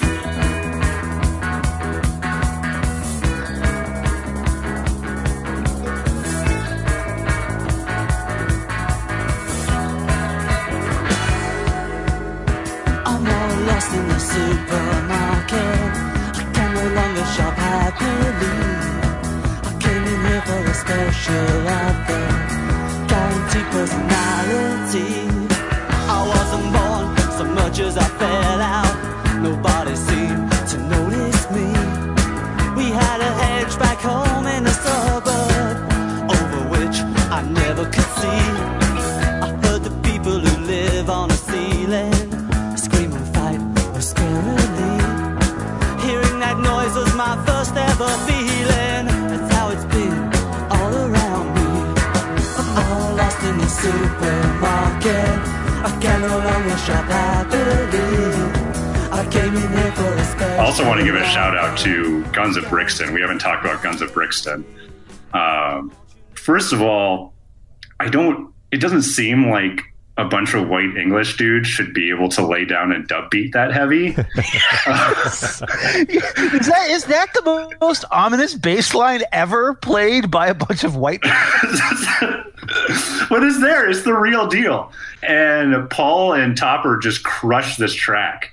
And it is also, I think, if punk is an attitude, I think this is one of the most punk songs you can make it. And as for its cred, Jimmy Clifton later covered this song. Yeah, Jimmy Cliff's version is pretty good. Jimmy Clift covered it. He did, which I think is the best compliment that you could have given the band. Because they actually cite The Harder They Come in the song. Right. This is the Harder They Come is like a classic kind of Jamaican rebel robber, movie about people I think living in Kingston, and the Clash were huge fans of it. So there's that line, at the end of The Harder They Come, and Jimmy Clift did the soundtrack for it, and so to have him do that is basically it would be like if Tom York came to me and said, I really like your stuff. We want to cover your song on our next album. It's like, what? But yeah, oh my God, the bass and the rhythm track on that is the most ridiculous thing. And by the way, the thing about it is that there's all these weird touches, like the Jews harp and the weird coiled springs, the almost cartoonish sounds that are played throughout it. Mm-hmm. That, I don't know, they somehow make it sound both exotic and deeply menacing. And of course, CJ referred to those opening lines, but he didn't say them. I mean, it's one of the most badass couplets in the history of all rock music. When they kick open your front door, how you gonna come? With your hands on your head or on the trigger of your gun? That is really, again, some real naked rebel music.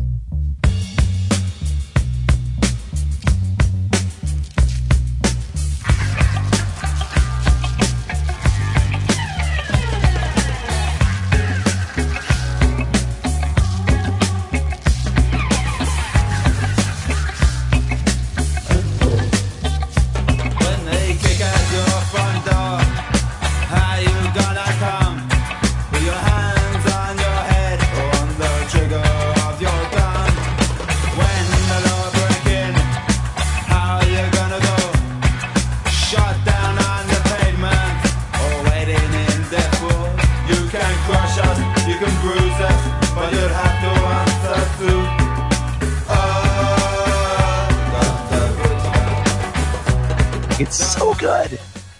And I'll also give a shout out to the Clampdown, because I think it's a timeless song. It's like George Orwell. It's never going to go out of style for all the wrong reasons. It's one of the most stadium rock songs I think they ever wrote. You could melt 1,000 faces with it anytime. It might be the hardest rocking song they ever wrote. It's an instant classic. Also, just some of the weird touches on the album. They do all this stuff that later would get them into a lot of trouble in terms of musically. Like Wrong'em Boyo, they just stop and start the track for no reason. The first time I heard Wrong'em Boyo, I just kind of did a double take. I was like, what are they doing? Did my CD skip? Did I come in like halfway through the end of the last song? No. But that's how confident they were on this album. They had this complete control of what they were doing. And later, this is the high point. After this, everything starts to unravel. All the weird sounds that they're experimenting with and all the layers start to go out of control. And the reggae influence starts to go in a weird direction that doesn't really fit with their rock sound. But at this point, they're at this unbelievable pinnacle of what they could do musically. And I think the band themselves have given a lot of credit for this, for enabling them to focus to their producer on this album, who was a guy named Guy Stevens. He was a guy. This is his name, Guy Stevens, famous rock and roll madman, producer for Mott the Hoople. That's a name that's come up several times here already for good reason. And I'm sure that's the reason they decided he would be the right guy for them. But the stories of what Stevens would do in the studio during the recording of this album have become part of the legend of it. Like on Brand New Cadillac. So they recorded it. The take that you hear on the album, they recorded it. It was basically they were doing it just as a warm up in the studio. Mm-hmm. They played it. They gave it their all. And then they turned around and Guy, from the control room says like, "You got it. That's a take. That's the one." And they're like, "Guy, we can't use that. We sped up halfway through. We changed our tempo." And then Guy Stevens' famous response was, "F you, all rock speeds up." And, which is true.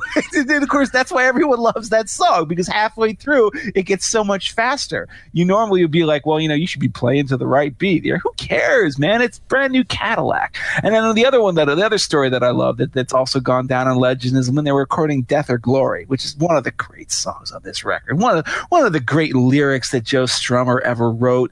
Every cheap hood makes a bargain with the world and ends up eventually making payments on a sofa or a girl. What a great line. Everyone settles down, and that's why Death or Glory, all that hoorah about that's just another story. And of course, then again, the second verse is even better, where he says, "Every gimmick hungry yob digging gold from rock and roll just grabs the mic to tell you that he'll die before he's sold. But I believe in this, and it's been tested by research that he who nuns will later join the church." Oh, Joe, man, I take my cap off to you. But even better than the lyrics is the music on that song, which, again, just slamming so hard. And what was Guy Stevens doing? He let the engineer stand behind the board. He comes into the recording studio, and as they're playing, he just starts picking up chairs and swinging them around and throwing them at the wall, shattering glass and breaking things in time to the band to get them hyped up, to make them really, really play their asses off. And you can hear it in every tom hit of that, dun, dun, dun, dun, dun, dun. Boy, they're playing for their lives. Like, I think they're genuinely afraid of, being clobbered with a stool or something like that. It's so powerful.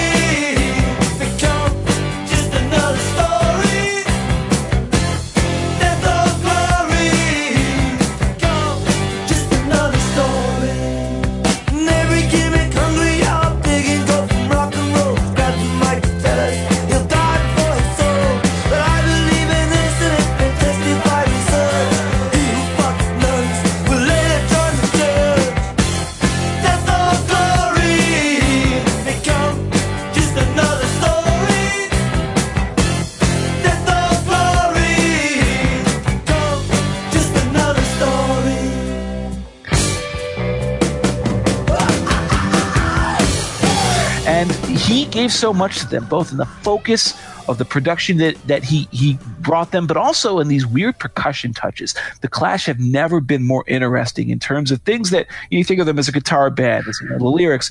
Boy, their rhythm bass was amazing. And the stuff that Topper Headon gets up to on this album, with the addition of all those funny little clinking, clanking, slight little detail things that Guy Stevens drops in, this is not punk, but it's punk in attitude, and it is so well thought out. It's a miracle. It's the Noble Savage miracle. How did this happen? A bunch of crazy people got together and decided to apply themselves and made one of the greatest albums of all time. And then that sigh came because CJ was regretting that we have to move on from talking about London Calling and talk about its follow-up. Boy, what is there to say about Sandinista to open except to just say, boy, it's probably not a great idea to let your new producer just be a 20-pound bag of sentient weed. Also trying to put out the equivalent of 5 albums in the course of 12 months. Maybe might not have been the best idea either. Yeah, that too. But who wants to open Sandinista? I mean, this is by the way, this is a triple album. London Calling was a double album, right? Famously one of the greatest double albums of all time and wildly successful. So what do the Clash do for an encore? Everybody's declaring them, well, you really are the only band that matters. Well, they say, you know what? We're going to release a triple album. I can only imagine what people must have felt like in the run-up to the release of this album. Wow, there's a new Clash album coming up, the follow-up to London Calling. Oh, my God, and it's a triple album? I can't even imagine what great rockin' tunes they have up their sleeve now. And then this thing lands. The way I think about it is like if London Calling was this exquisitely curated collection of all the Clash's good influences and ideas, Sandinista was like if you took all the leftovers and threw them in some storage units and then let the dudes from Storage Wars blind bid on them and just pulled out random stuff and threw it together. Oh, no. It is a mess. I mean, okay, 3 albums worth. So 3 records. I think there may actually technically only be 2 albums worth of actual songs, and the rest are dub remixes. Yes. Or backward songs. I don't know how to fully convey the ridiculous and bloated self-indulgence of this record to listeners who aren't already familiar with it, but I'm going to steal a line. Unfortunately, CJ, I'm going to have to steal your line that in the emails that we did before the show where they said they take a mediocre song and they immediately follow it up with an even worse dub version of the song. Who does that? Who does that? That's one more time followed by one more dub. It's like, oh man, what the hell is going on with this record? You know what? I'm going to have to gather my thoughts here. Scott, do you want us to go first? So this is, look, I think it's a really bad album. And I know there's this revisionist kind of review that says, no, Sandinista is pretty darn good. It might be almost as good as London Calling. And I just don't buy that for a second. Now, they got 36 at-bats. And so, there are a few good moments here. There's no doubt about that. Jeff and I were talking via email. Can you make one really solid album out of what actually is on Sandinista? And I'm not certain, but you can maybe get close. Let's start with the first track, which might be the best track on the whole album, which is The Magnificent Seven. This is an outstanding song, and it's everything happening. Most of this was done in New York City, I believe.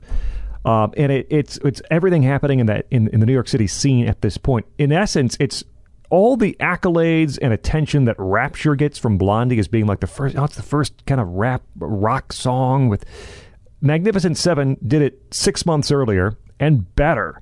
Unbelievable bass line, which is not by Simenon. It was by the Blockheads bassist at the time, whose name is escaping me, but he ended up playing on the track. This mix, for as bad as the rest of the album is mixed, and we'll get to that in a second, the mix on the Magnificent Seven sounds really good. It's a real spacious mix, so there's lots of area for these chimes and these little things that you pick up upon multiple listens. The Magnificent Seven is a great song, might be the best song on the album. Wave bye to the boss, it's our profit, it's his loss. But anyway, the lunch bell rings, take one out, do your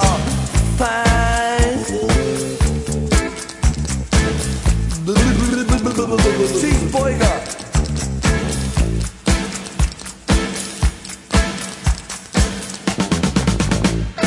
What do we have for entertainment? Cops kicking gypsies on the pavement. Now the news has lapped to attention. Lunar landing of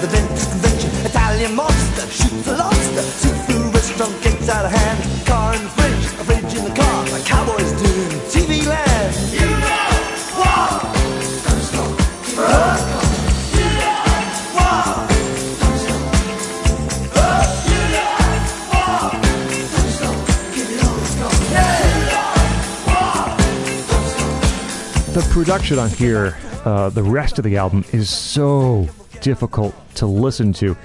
This dense, echo-filled production. Songs like Crooked Beat and Rebel Waltz and Something About England.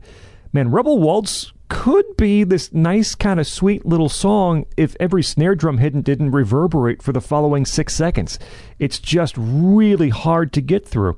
And I don't think the songs are as good as they had been on the previous albums either. Again, probably a byproduct of trying to crank out the equivalent of 5 albums in basically a year between London Calling and Sandinista, and having no backup before that. They had no songs when they went in to record London Calling. So there's a whole stretch here that I think is like Let's Go Crazy, If Music Could Talk. There's just nothing happening there. There's some reggae beats. I don't think it's done very well. The Equalizer, the lyrics are really off. The highlights here, Magnificent Seven, yeah. Somebody Got Murdered is a good song. Real distinctive sound to it. Great guitars.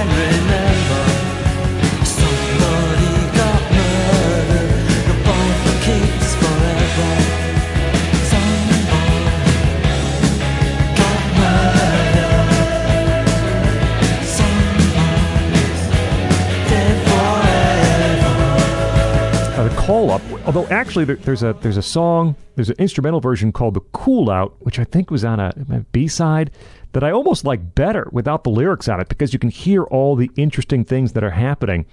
Kind of a funk, almost a funk style song with a lot of interesting instrumentation on The Call Up, which is also The Cool Out.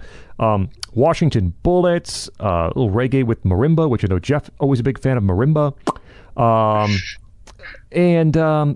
outside of that, I was trying to count up. Not when it's used this way.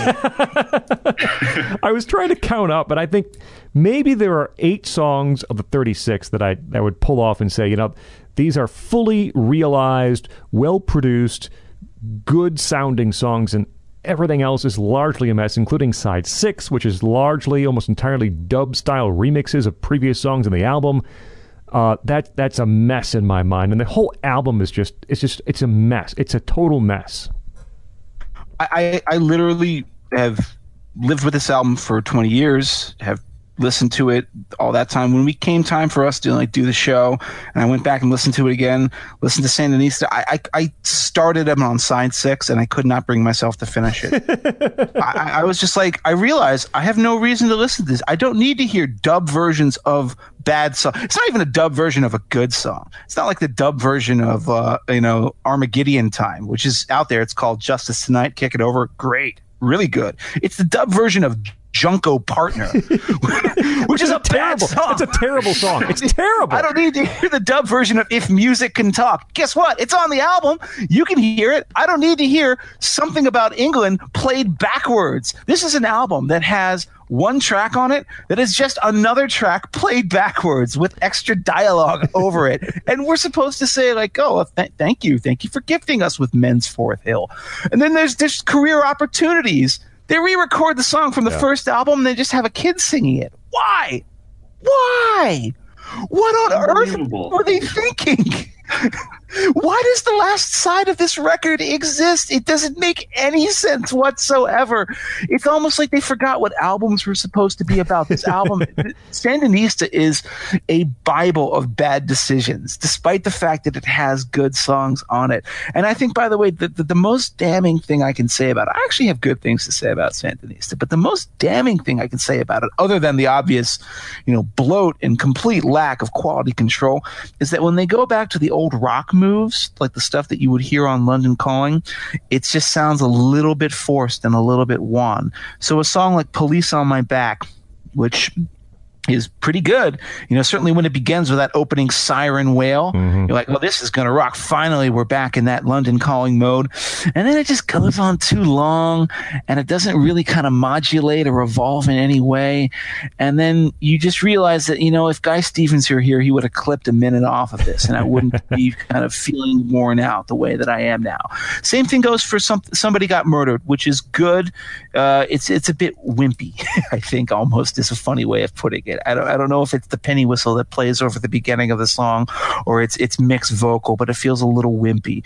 But I think the thing about Sandinista that I don't mind, that I think is good, is I don't mind them taking these left turns and going into these weird areas. I don't mind them doing a song like Something About England, which I like, and I think is maybe the best song on the album, which is, sort of a very formal ballad, kind of a rock ballad. And it's kind of the lyrics, the Joe Strummer lyrics, are basically all about sort of the decline of England and the toll that it took on the average man, went off to fight for his country, came back to find an empire in decline that had forgotten about him. It's a bit preachy, but I think it's also pretty powerful too. I miss the 1418 war, but not the sorrow afterwards. With my father dead, my mother and my brothers took the pay of hoods. The 20s turned, the North was there. The hunger strike came marching south. Garden party, not a word was said. The ladies lifted cake to them now. The next war began, my ship sailed with battle orders written red. In 5 long years, bullets and shells, we left 10 million dead. The few returned to old Piccadilly. We limped around Leicester Square. The world was busy rebuilding itself. The architects could not care. How could we know when I was young? All the changes that were to come, all the photos and the wallets on the I like that stuff. I like the odd stuff, like The Leader. The people must have Not something bad. good to read on a Sunday. That's pretty fun. So I like it when they change their style. I'm not angry about Sandinista because I just wanted more London Calling. I'm angry about Sandinista because they could have changed what they were doing without, making such a flippin' hash out of it. Yeah, I think Paul and Topper kind of do their best to hold it down on this album, but the production and everything going on around them just makes it a mess, like we were talking about. Like, Somebody Got Murdered is, I think, one of the first really songs that drew me in on this album. And I think it's 10 tracks in. I have to listen to basically a whole album of songs I don't like to get to the first song in this album that I do like. I think it's a decent song. Somebody Got Murdered is pretty good. The production, though, I can't get over this. Like, everything is drenched in reverb. Like, if you listen to Ivan Meets G.I. Joe, there's actually a pretty solid groove on that. There's an interesting thing going on with a rhythm section and kind of an interesting piano. But then over the top of it, inexplicably, there's arcade sounds through the entire song. Like, the entire song is overlaid with obnoxious arcade bleeps and bloops. I don't get it. You get like this in my notes under Let's Go Crazy, the track Let's Go Crazy. I think I wrote, is this good? I think my brain is broken. Like, this album breaks your brain. Eventually you can't decipher if this is a good song or not because everything is just lost in this weird reverb drenched space. For me, the one that perfectly encapsulates that is Kingston Advice, which could be a good song. There's like a good hard rock kind of London Calling like track underneath that, but then Joe Strummer smoked an awful lot of dope and decided it'd be a great idea to drench his vocal in this ridiculous echoed reverb, but it makes it impossible to even listen to the tune. I don't get it. Why?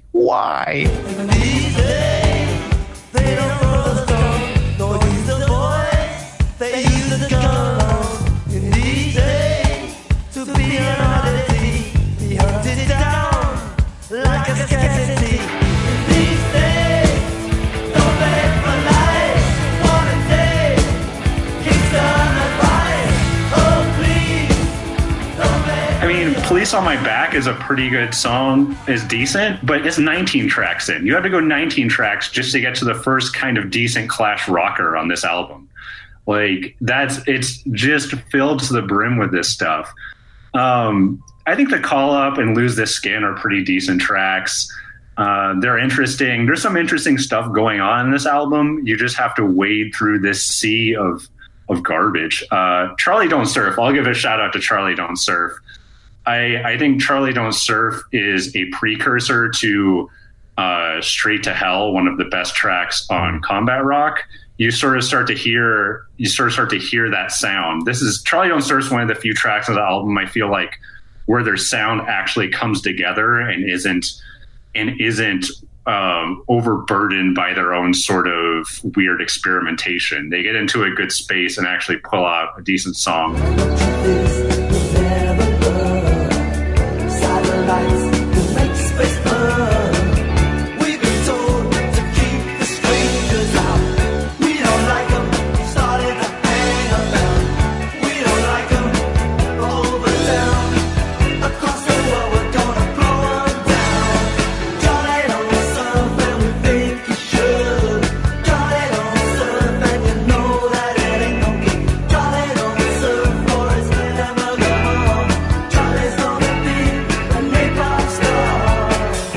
Advice has a nice chunky rock feel, but like you said, it still has its problems. I mean, by the time I got to the kids' version of Career Opportunities, I just wanted to throw my computer out the window. But I think there are some good tracks on here, but you really have to put in the time to listen through and try and figure out what the Clash are doing, and they work against themselves on so many of these tracks. There could have been 5 to 10 more good songs on this album if they had pared back and figured out what they were doing. And instead, it's just a dog's breakfast. I mean, again, this is an album full of legendarily bad decisions. I think of Lose This Skin, which anybody who knows the song already is already cringing. I think that could have been the best song on Sandinista, literally, and couldn't be more different from anything the Clash had done before. Driven by violins, fiddles, bagpipes, really powerful rock track too underneath it. With of course, as CJ said, Paul and Top are doing their best to save these people from their worst instincts. But then all of a sudden, they decided to hand the vocal off to this other guy named Timon Dog, this Scottish singer who warbles. I joke about how I've never heard Rush. I imagine this is what Geddy Lee sounds like when he wakes up in the morning with a frog in his throat. And I want us to play this song on this show. I want us to excerpt this because I want you to hear just how beautiful and how you hear the song when it comes in. The violins just all start trembling and trilling with their fiddle comes in, and it's just like, wow, this is going to be great. Then you hear, Mick is playing that little guitar line on the time, like, this is great. The Clash are rocking again. And then all of a sudden, come with me. And you're like, oh no, Clash, what have you done? What have you done?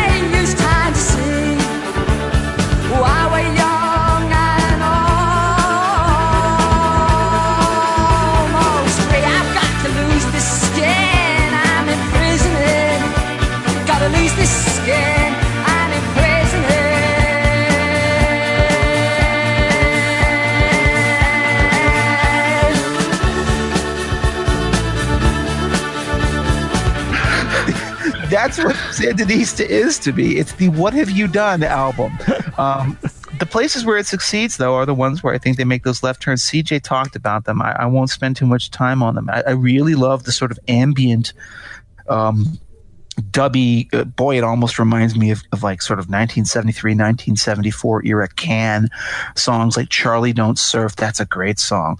And the other one I really like, and it should have ended this album. They should have, made this a lot fewer tracks, and the album should have ended with the Street Parade. The Street Parade, I think, is kind of the only time where, the production, the sort of, smoked out, reverb heavy, watery, echoey production really just works in service to the song. I love, that idea about, getting lost among the Street Parade. And when Strummer sings that, and of course his voice gets very echoey again, the reverb is 6 seconds long, as Scott says, it works. It works in the song. It works for the conceit that they're trying to sell. That's the kind of left turn the Clash could have gotten away with. Well, I was waiting for your phone call, the one that never come, like a man about to bust. I was dying of thirst.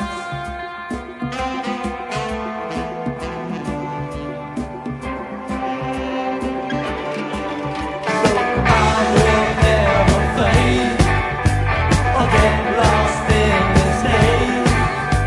Though I will disappear and join the street parade.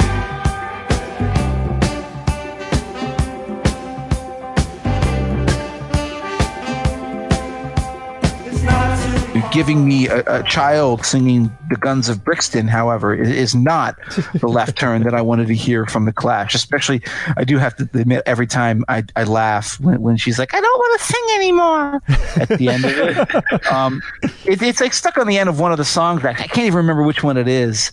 It might be like "Let's Go Crazy" or something like that. But yeah, that is the only like stupid moment that still makes me laugh, where the girl's like, "Oh, Guns of Brixton, I'm done now. I want to go." Okay, that's really funny. But yeah, what a mess. Well, they cleaned things up a little bit for the next effort, which if people just know the Clash from listening to the radio, well, two of the songs are going to be on Combat Rock in 1982. They revert back to their original manager. Bernie Rhodes is back on board. This was mainly a Joe Strummer move, if I recall correctly.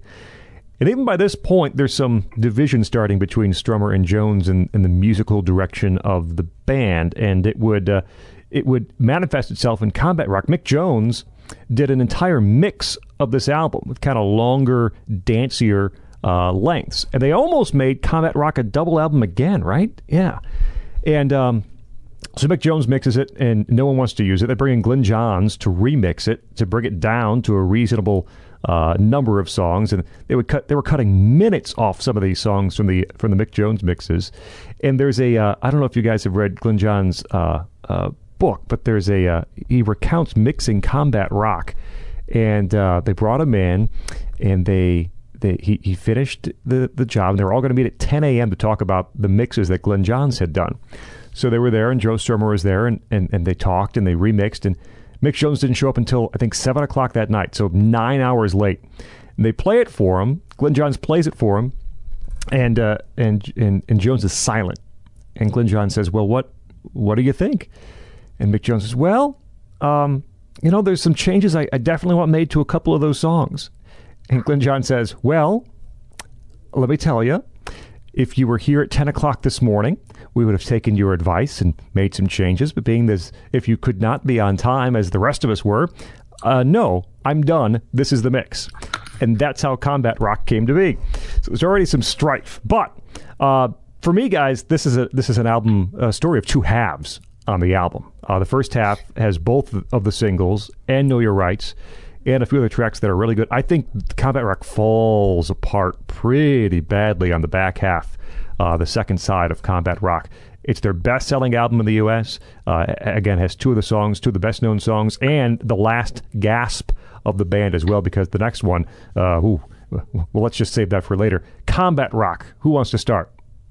I'm going to just tell you right now, this album's way better than I remember it being. I went back to it, just in the last week or two in the context of the show, and I found myself thinking, well, I'm really liking a lot of this music in a way that I had never been previously able to appreciate. And I think that some of that has to do with being exposed to, a wider world of music, a wider world of sounds.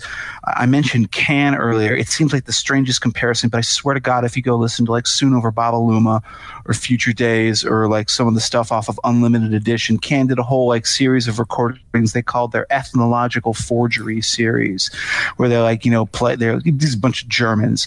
Then they go play and like, well, let's just do what we think Brazilian music sounds like, or Native American music might sound like. This is the Clash kind of doing something similar to that. You get a lot of very droney, jammy vibes coming off of this record that I think actually serve it well. And I almost wonder if it's Glyn Johns who saved this record, because I feel like it's of a piece with Sandinista that, I think CJ, when we were talking about this in the run up to the show, said like, yeah, you got to go through Sandinista to get a combat rock. And he has a point there that like, this is that sort of sound, that sort of interest in a diverse rock world, but a little more disciplined and a little more harnessed. And those original Mick Jones mixes of the album are available. You can get them on bootleg. But I haven't really listened to them too carefully, and I just wonder if it sounds a lot more, well, frankly, crap, Sandinista-like crap on the original mixes that it does when you got a pro in to sort of smooth out the rougher edges. Obviously, the first half is better than the second half, but I actually don't think the second half falls apart that much. The only thing on this record that I really don't like is I just, as a rule, have to hate any song where Allen Ginsberg makes an appearance. It's a hard and fast rule. I mean, listen, the thing about Ghetto Defendant is that it's not a great song in the first place. And then you got Allen Ginsberg doing his pretentious Allen Ginsberg look at me crap on top of it. And it's just like, yeah, of course. Why am I surprised that of all of the New York poet celebrity look at me types that would find their way into a Clash recording session, it's Allen Ginsberg? I'm almost surprised that he didn't insist on taking a 5-minute long harmonium solo in the middle of it, because that's just what he does. But I think this album is a lot better than I remembered. The famous songs, I don't even feel like are worth discussing. Does anybody need to have me explain Rock the Casbah to them? I mean, I will actually only say about Rock the Casbah that people don't realize that was written by Topper Headon. That entire song, musically, he not only that, he played every instrument on that track. I think, except maybe for the bleepy bloopy Space Invaders voices that come in near the end. That sounds like a Joe Strummer thing. Joe wrote the lyrics, but man, that guy could write a dance track. He knew what he was doing with that. But there's some less well-known songs on this record that I actually really like Overpowered by Funk. That's a really good groove. Part of the swarming band. Funk out. Slug by a new increase. Funk out. Scared of the human bone. Funk out. Overpowered by funk. Funk out. By gold food, road elephants. Tarzan gonna take the tape.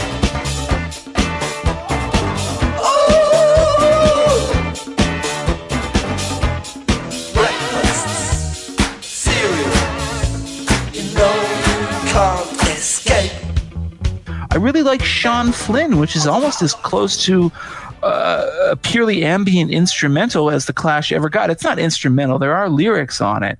But it's this very weird sort of, Eastern, Southeast Asia fusion with, whatever reggae and dub sounds that they had been exploring for the last several years. And of course, that all leads you straight to hell, which is a song that I actually don't want to suck up a lot of time on, because I know it's a big favorite of CJ's, but this is a song that when I first heard it, I didn't get it when I was young. When I was a 17-year-old kid, I heard Straight to Hell. I was just like, I'm told that this is a good song, but this does nothing for me. But I hear it as a 38-year-old, and I get it. It's an amazing song. not just lyrically, where it's about the sort of, the Vietnam GI kid experience, but sonically and musically, it's unlike almost anything else the Clash would ever do, and I think it's one of their finest achievements.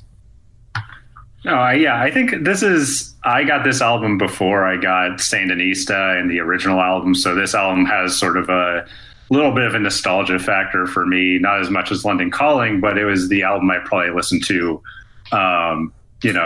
second most.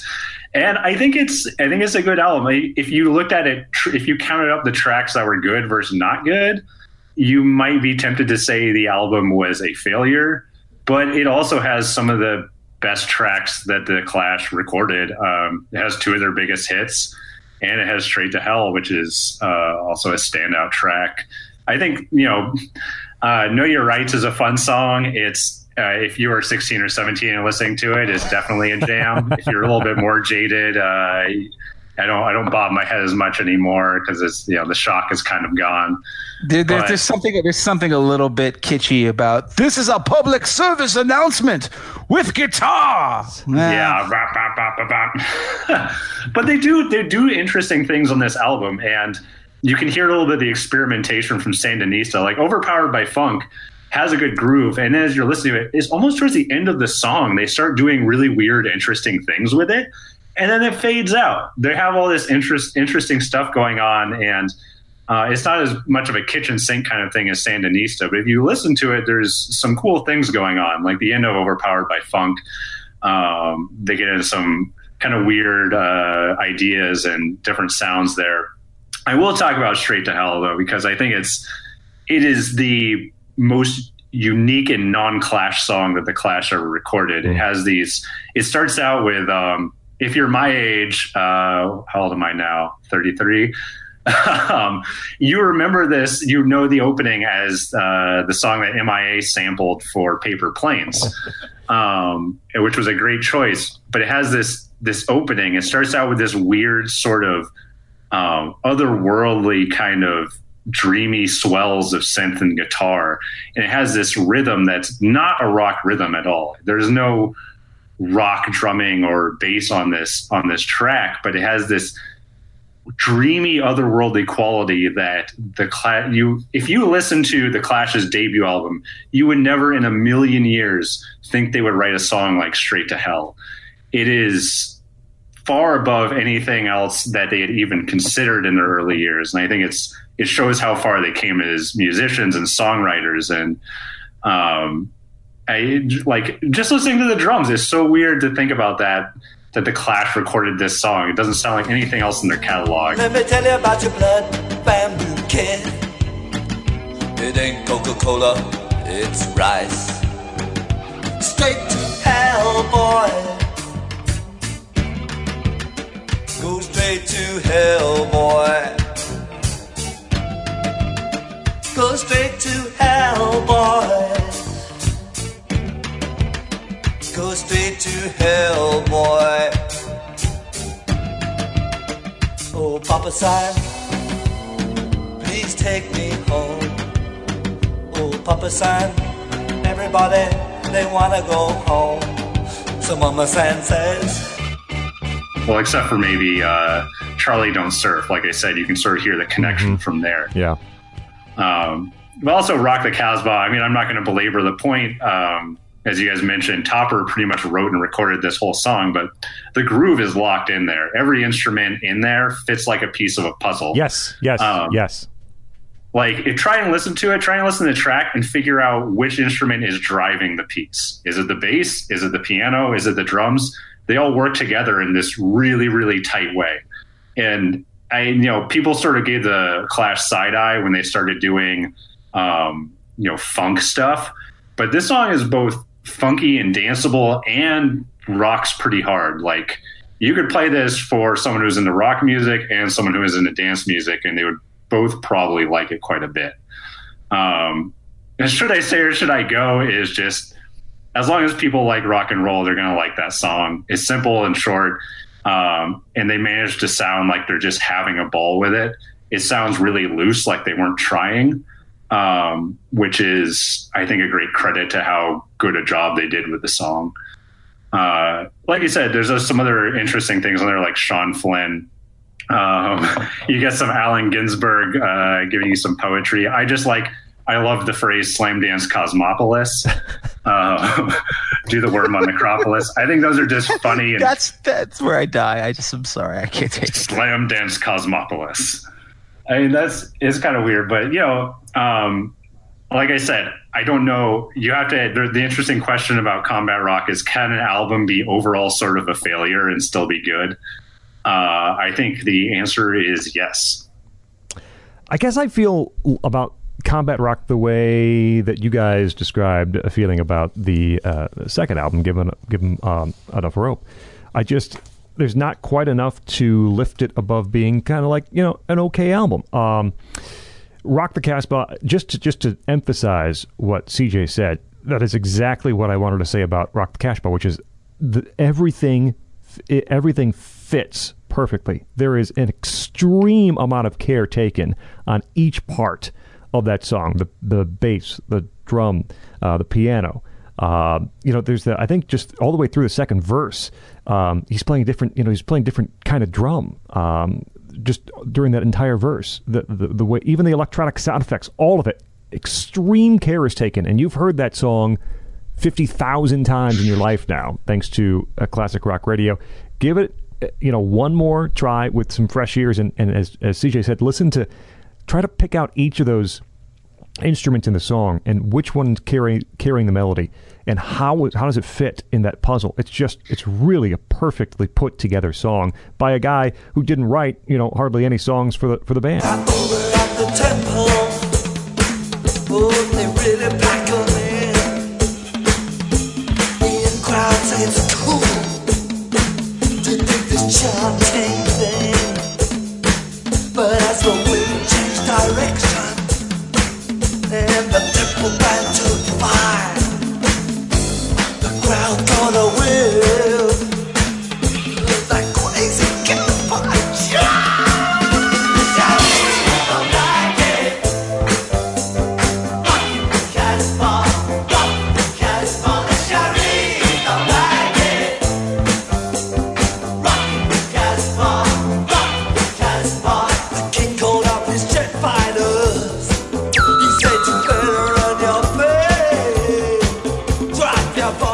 Know Your Rights, I didn't like the first few times that I heard it, but it actually grew on me a little bit, despite, as Jeff mentioned, that introduction. But, your three rights and kind of the twist, it's been suggested this is not enough, that you have three rights.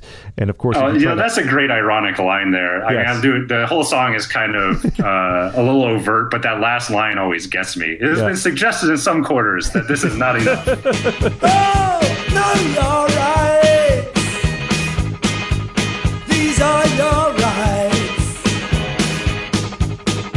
Every other.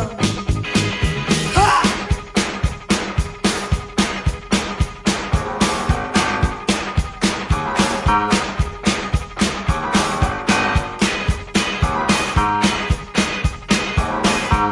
And it has been suggested in some quarters that this is not enough.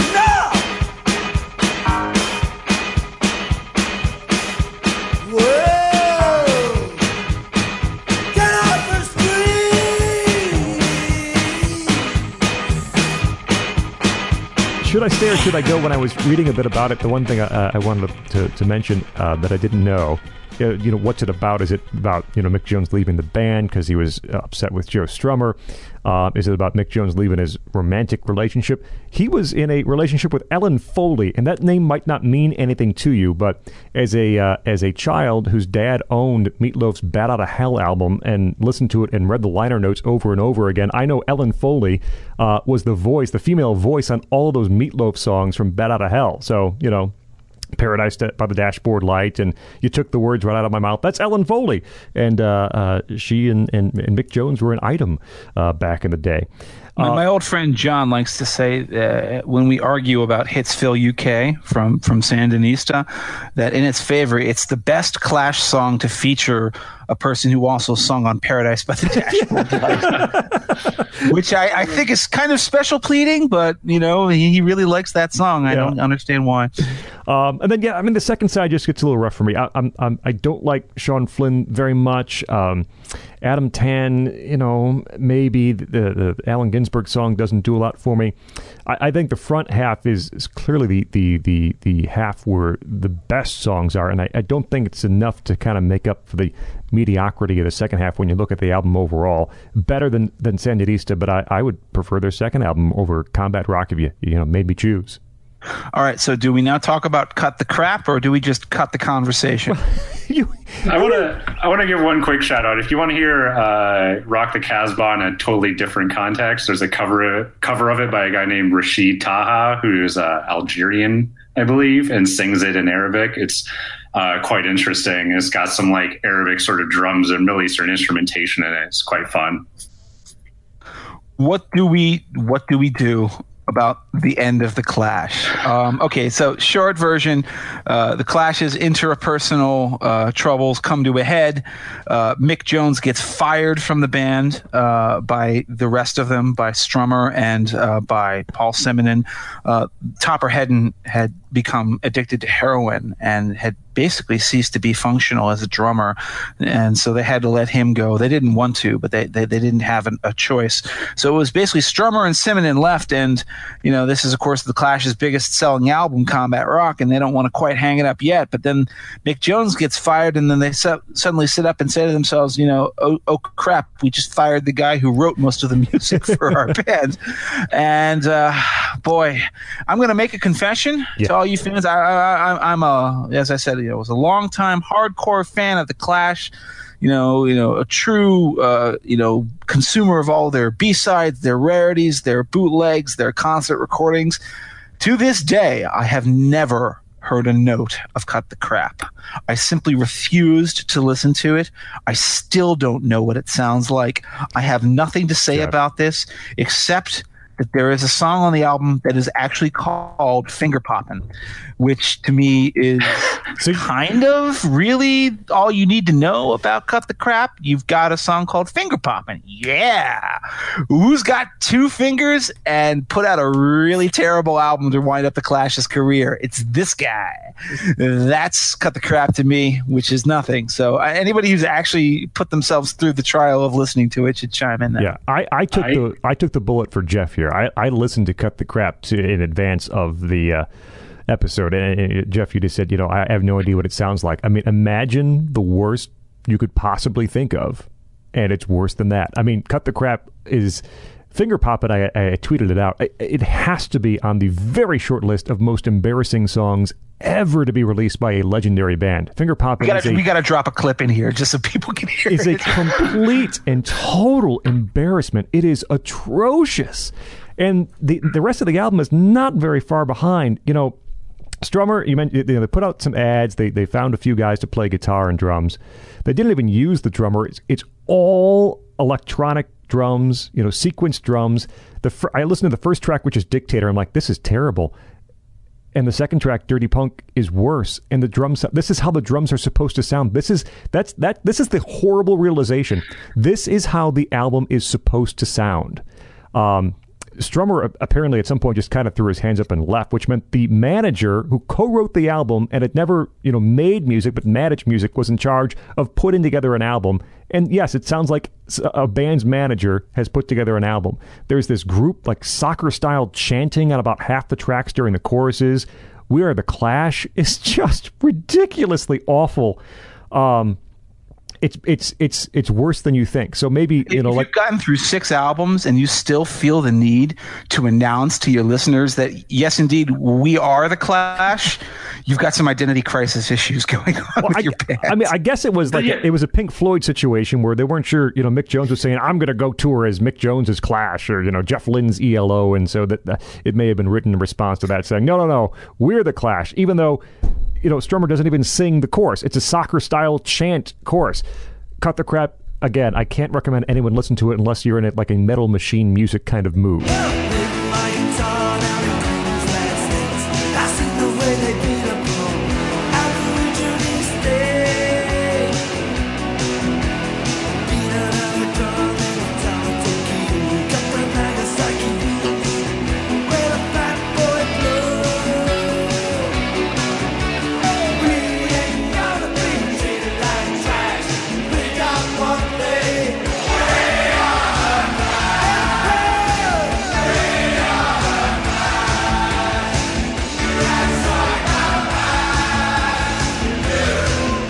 I didn't even know this. I got to be honest. I didn't even know this album existed for a long time. And I certainly never listened to it. After I found out it did exist, most of the people I heard mention it in writing or whatever sort of talked about it like Jeff does as sort of one of the one of the apocryphal books of the Bible that got excised from the official canon that no one talks about. It's like that Velvet Underground. It's like that Velvet Underground album after Lou Reed left called Squeeze. Yeah. It's just Doug Yule playing a bunch of stuff written by the band's manager. I mean, it's actually almost exactly like that. Yeah. Come to think of it, so, I listened to about half of it. In my notes, it says the opening track is Dog Vomit. Yeah. We Are the Clash I found really offensive. Because half of the Clash was gone, and B, the worst part is the song is called We Are the Clash, but it sounds like a really, really blatant ripoff of the Sex Pistols, almost 10 years after the fact. It sounds bad, and it sounds like a really bad ripoff of a better Sex Pistols song. The only standout is people say This Is England is good, and I guess it is good relatively. They managed to squeeze only relatively. They managed to squeeze a good vocal performance out of Joe Strummer on this track, and as opposed to most of the tracks where he's not singing the choruses on them. So this is the only song on the album that's even really worth listening to. The rest of it is an abomination. This is weird. I'm the only person on the show who has listened to all of Cut the Crap. That is not a badge of honor, but I guess I'll wear it. It was a sad end for the Clash. Like I said, they sort of lost the strand or the idea after London Calling, and then started to get it back together during Combat Rock.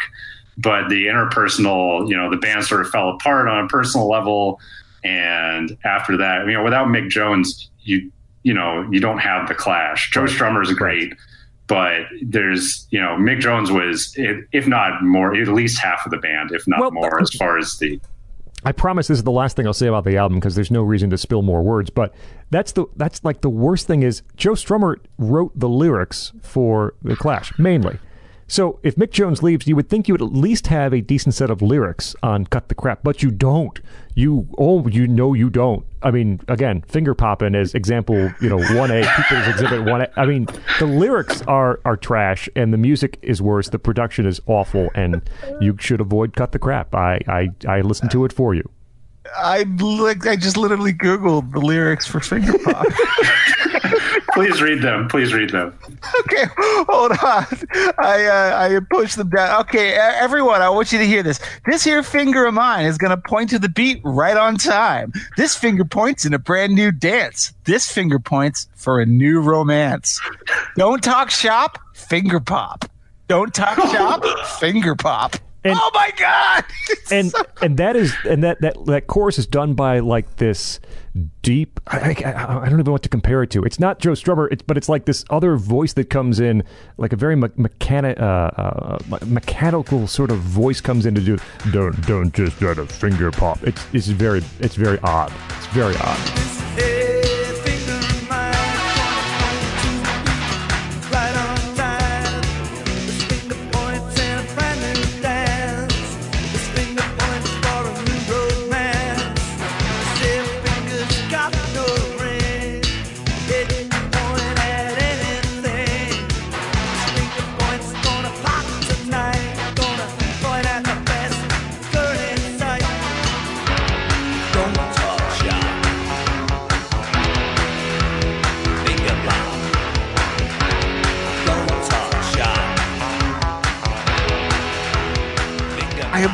It's so funny. I'm gonna have to listen to this song as we do post production now. I'm going to break the veil and finally hear Finger Poppin'. It's almost like, could it be any worse than it's been described? I have a feeling that it may well be. It may well be.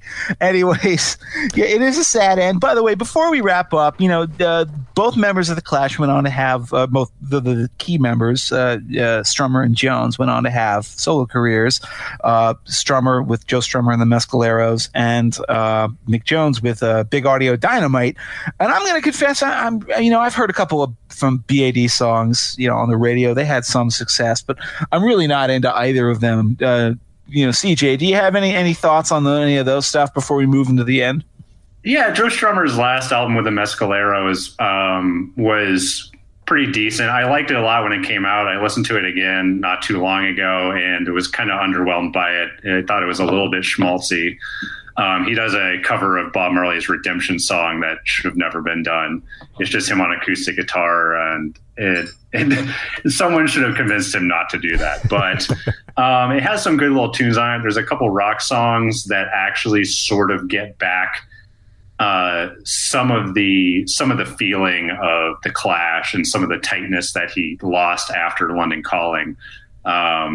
There's a few rock songs on there that I think are actually pretty good, and it was great to hear Joe Strummer sort of getting his footing back and putting out some decent songs in his later career. That was the last album. I think his last album might have come out posthumously or not very long after, if not. But it might be, you look it up, Joe Strummer and the Mescaleros. Their last album is sort of a good way to close out Joe Strummer and some of the Clash without having to listen to Cut the Crap.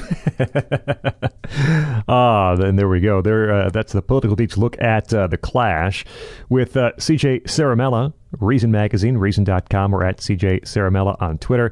We come to the point of the episode where each of us pick out our 2 albums that you should own from our chosen band and 5 songs you need to hear.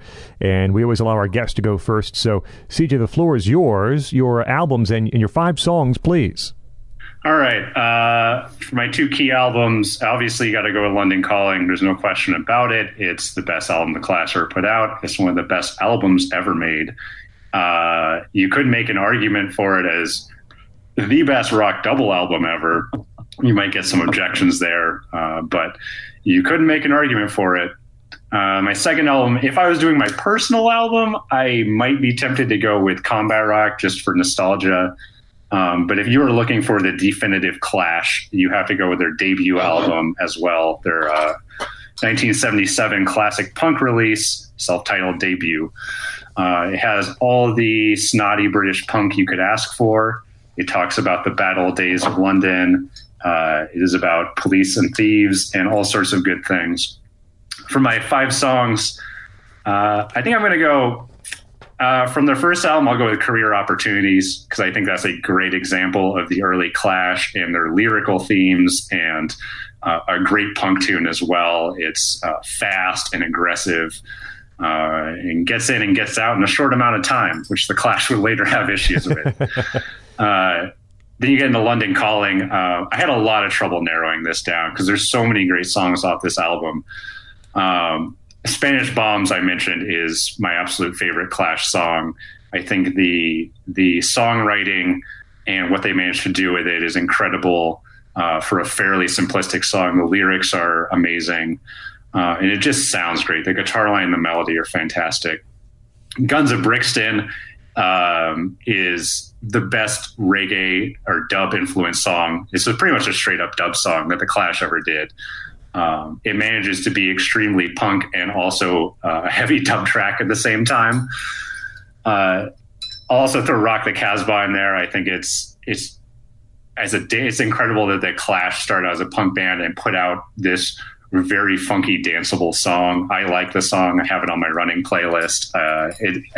It's been overplayed, but if you listen to it, it's quite an achievement songwriting wise. My last one, I really had trouble narrowing this down, but I think I'm going to go with the Clampdown because I think it is the most anthemic rock song that the Clash put out that also ties in lyrically with what they were all about. Their idea of fighting against sort of mediocrity and reactionary politics and not giving up or selling out. And of course there's the added layers of fighting the fascists and, the jackboots and such. I think it sums up a lot of what the Clash were about in a very concise and really, really listenable song. All right, so we're going to have some duplicates here. That's fine. It's fine. That just means that we feel strongly about it. You definitely should hear those songs. My 2 albums, The Clash, the debut album, and London Calling. for all the reasons we talked about previously. 5 songs, career opportunities from the first album. From Give 'Em Enough Rope, Julie's been working on the Drug Squad. I like that one quite a bit. Spanish Bombs and Clampdown, which also were both chosen by CJ. I think Clampdown probably is my favorite Clash song, period. And as much as I dislike Sandinista, man, The Magnificent Seven, I think, is a song that you should hear. So that'll be my 5th. And as a bonus, it's not a part of the 5, but I didn't get a chance to mention this earlier. There was an EP just before London Calling called Cost of Living, and there's a song in there called Capital Radio, which starts with this very melodic, very pleasant, like Kinksy riff, and then, of course, goes into a full-tilt Clash attack on London radio because they wouldn't play Clash songs. It is well worth a listen. Capital Radio, just a little bonus there. Jeff? Well, surprise, surprise, it's going to be the Clash's debut album, in London Calling. For all the reasons that have already been laid out, I don't need to repeat them. These are 2 albums that every person who, wants to be at least somewhat musically literate has to own. And you're not going to, own them grudgingly. You're going to treasure them because they're both masterpieces. For my 5 songs, I decided to do something a little different and specifically choose songs that weren't on those albums. So, like, if I were just going to say, like, what are the 5 best Clash songs? Well, I mean, come on. It could be 5 London Calling songs. But I'm not going to choose anything from the first album or from London Calling. Instead, I'll go with other ones. So my first of the Clash songs, 5 tracks that aren't on those records, would be Jail Guitar Doors. It's a B-side. It's a B-side of Complete Control from 1977.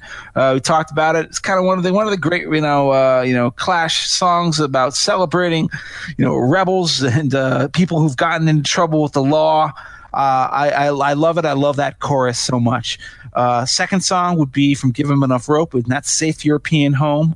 Man, the humor in that song, sort of also the biting and withering social observation that does not spare the band themselves is something that always has made an impression on me. Second from that album would be Julie's Been Working for the Drug Squad, which, as we talked about, it's just a riot. It's just so funny. And the first time you hear the Clash write a song musically and lyrically that will make you laugh as you listen to it, you will laugh. It is so fun. And then the last 2 songs I'll pick are from Sandinista.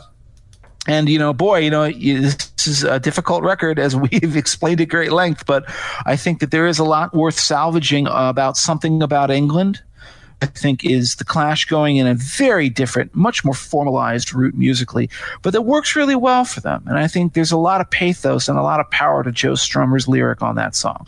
And then finally, the last one is The Street Parade, which is a song on Sandinista, but also I think stands in for what was most successful about the experimentation on Combat Rock as well.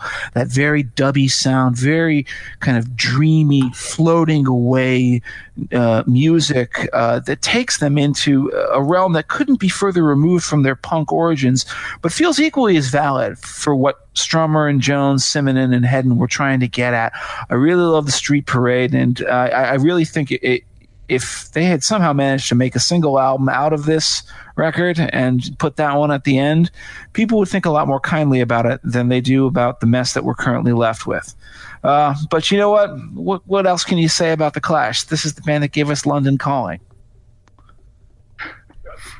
And that's enough. I mean, really, that would be enough.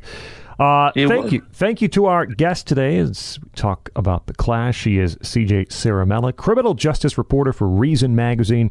Follow him on Twitter at CJ Ciaramella. Find his stories at reason.com. CJ, thank you so much for joining us on Political Beats. It was my pleasure, guys. Stay light, stay free. Jeff, find Jeff Blair on Twitter at EsotericCD. Hey, happy Merry Christmas, Happy New Year, our last episode of 2018. Happy holidays, my friend, and happy holidays to all of our listeners. We will be back in the new year. Again, Jeff at Esoteric City on Twitter. My name is Scott Bertram. Find me on Twitter at Scott Bertram. The show's on Twitter at political_beats. Join the conversation there. Also, please subscribe to our feed for new episodes. iTunes, Google Play, Stitcher, TuneIn. NationalReview.com is where to find them. This has been a presentation of National Review. This is Political Beats.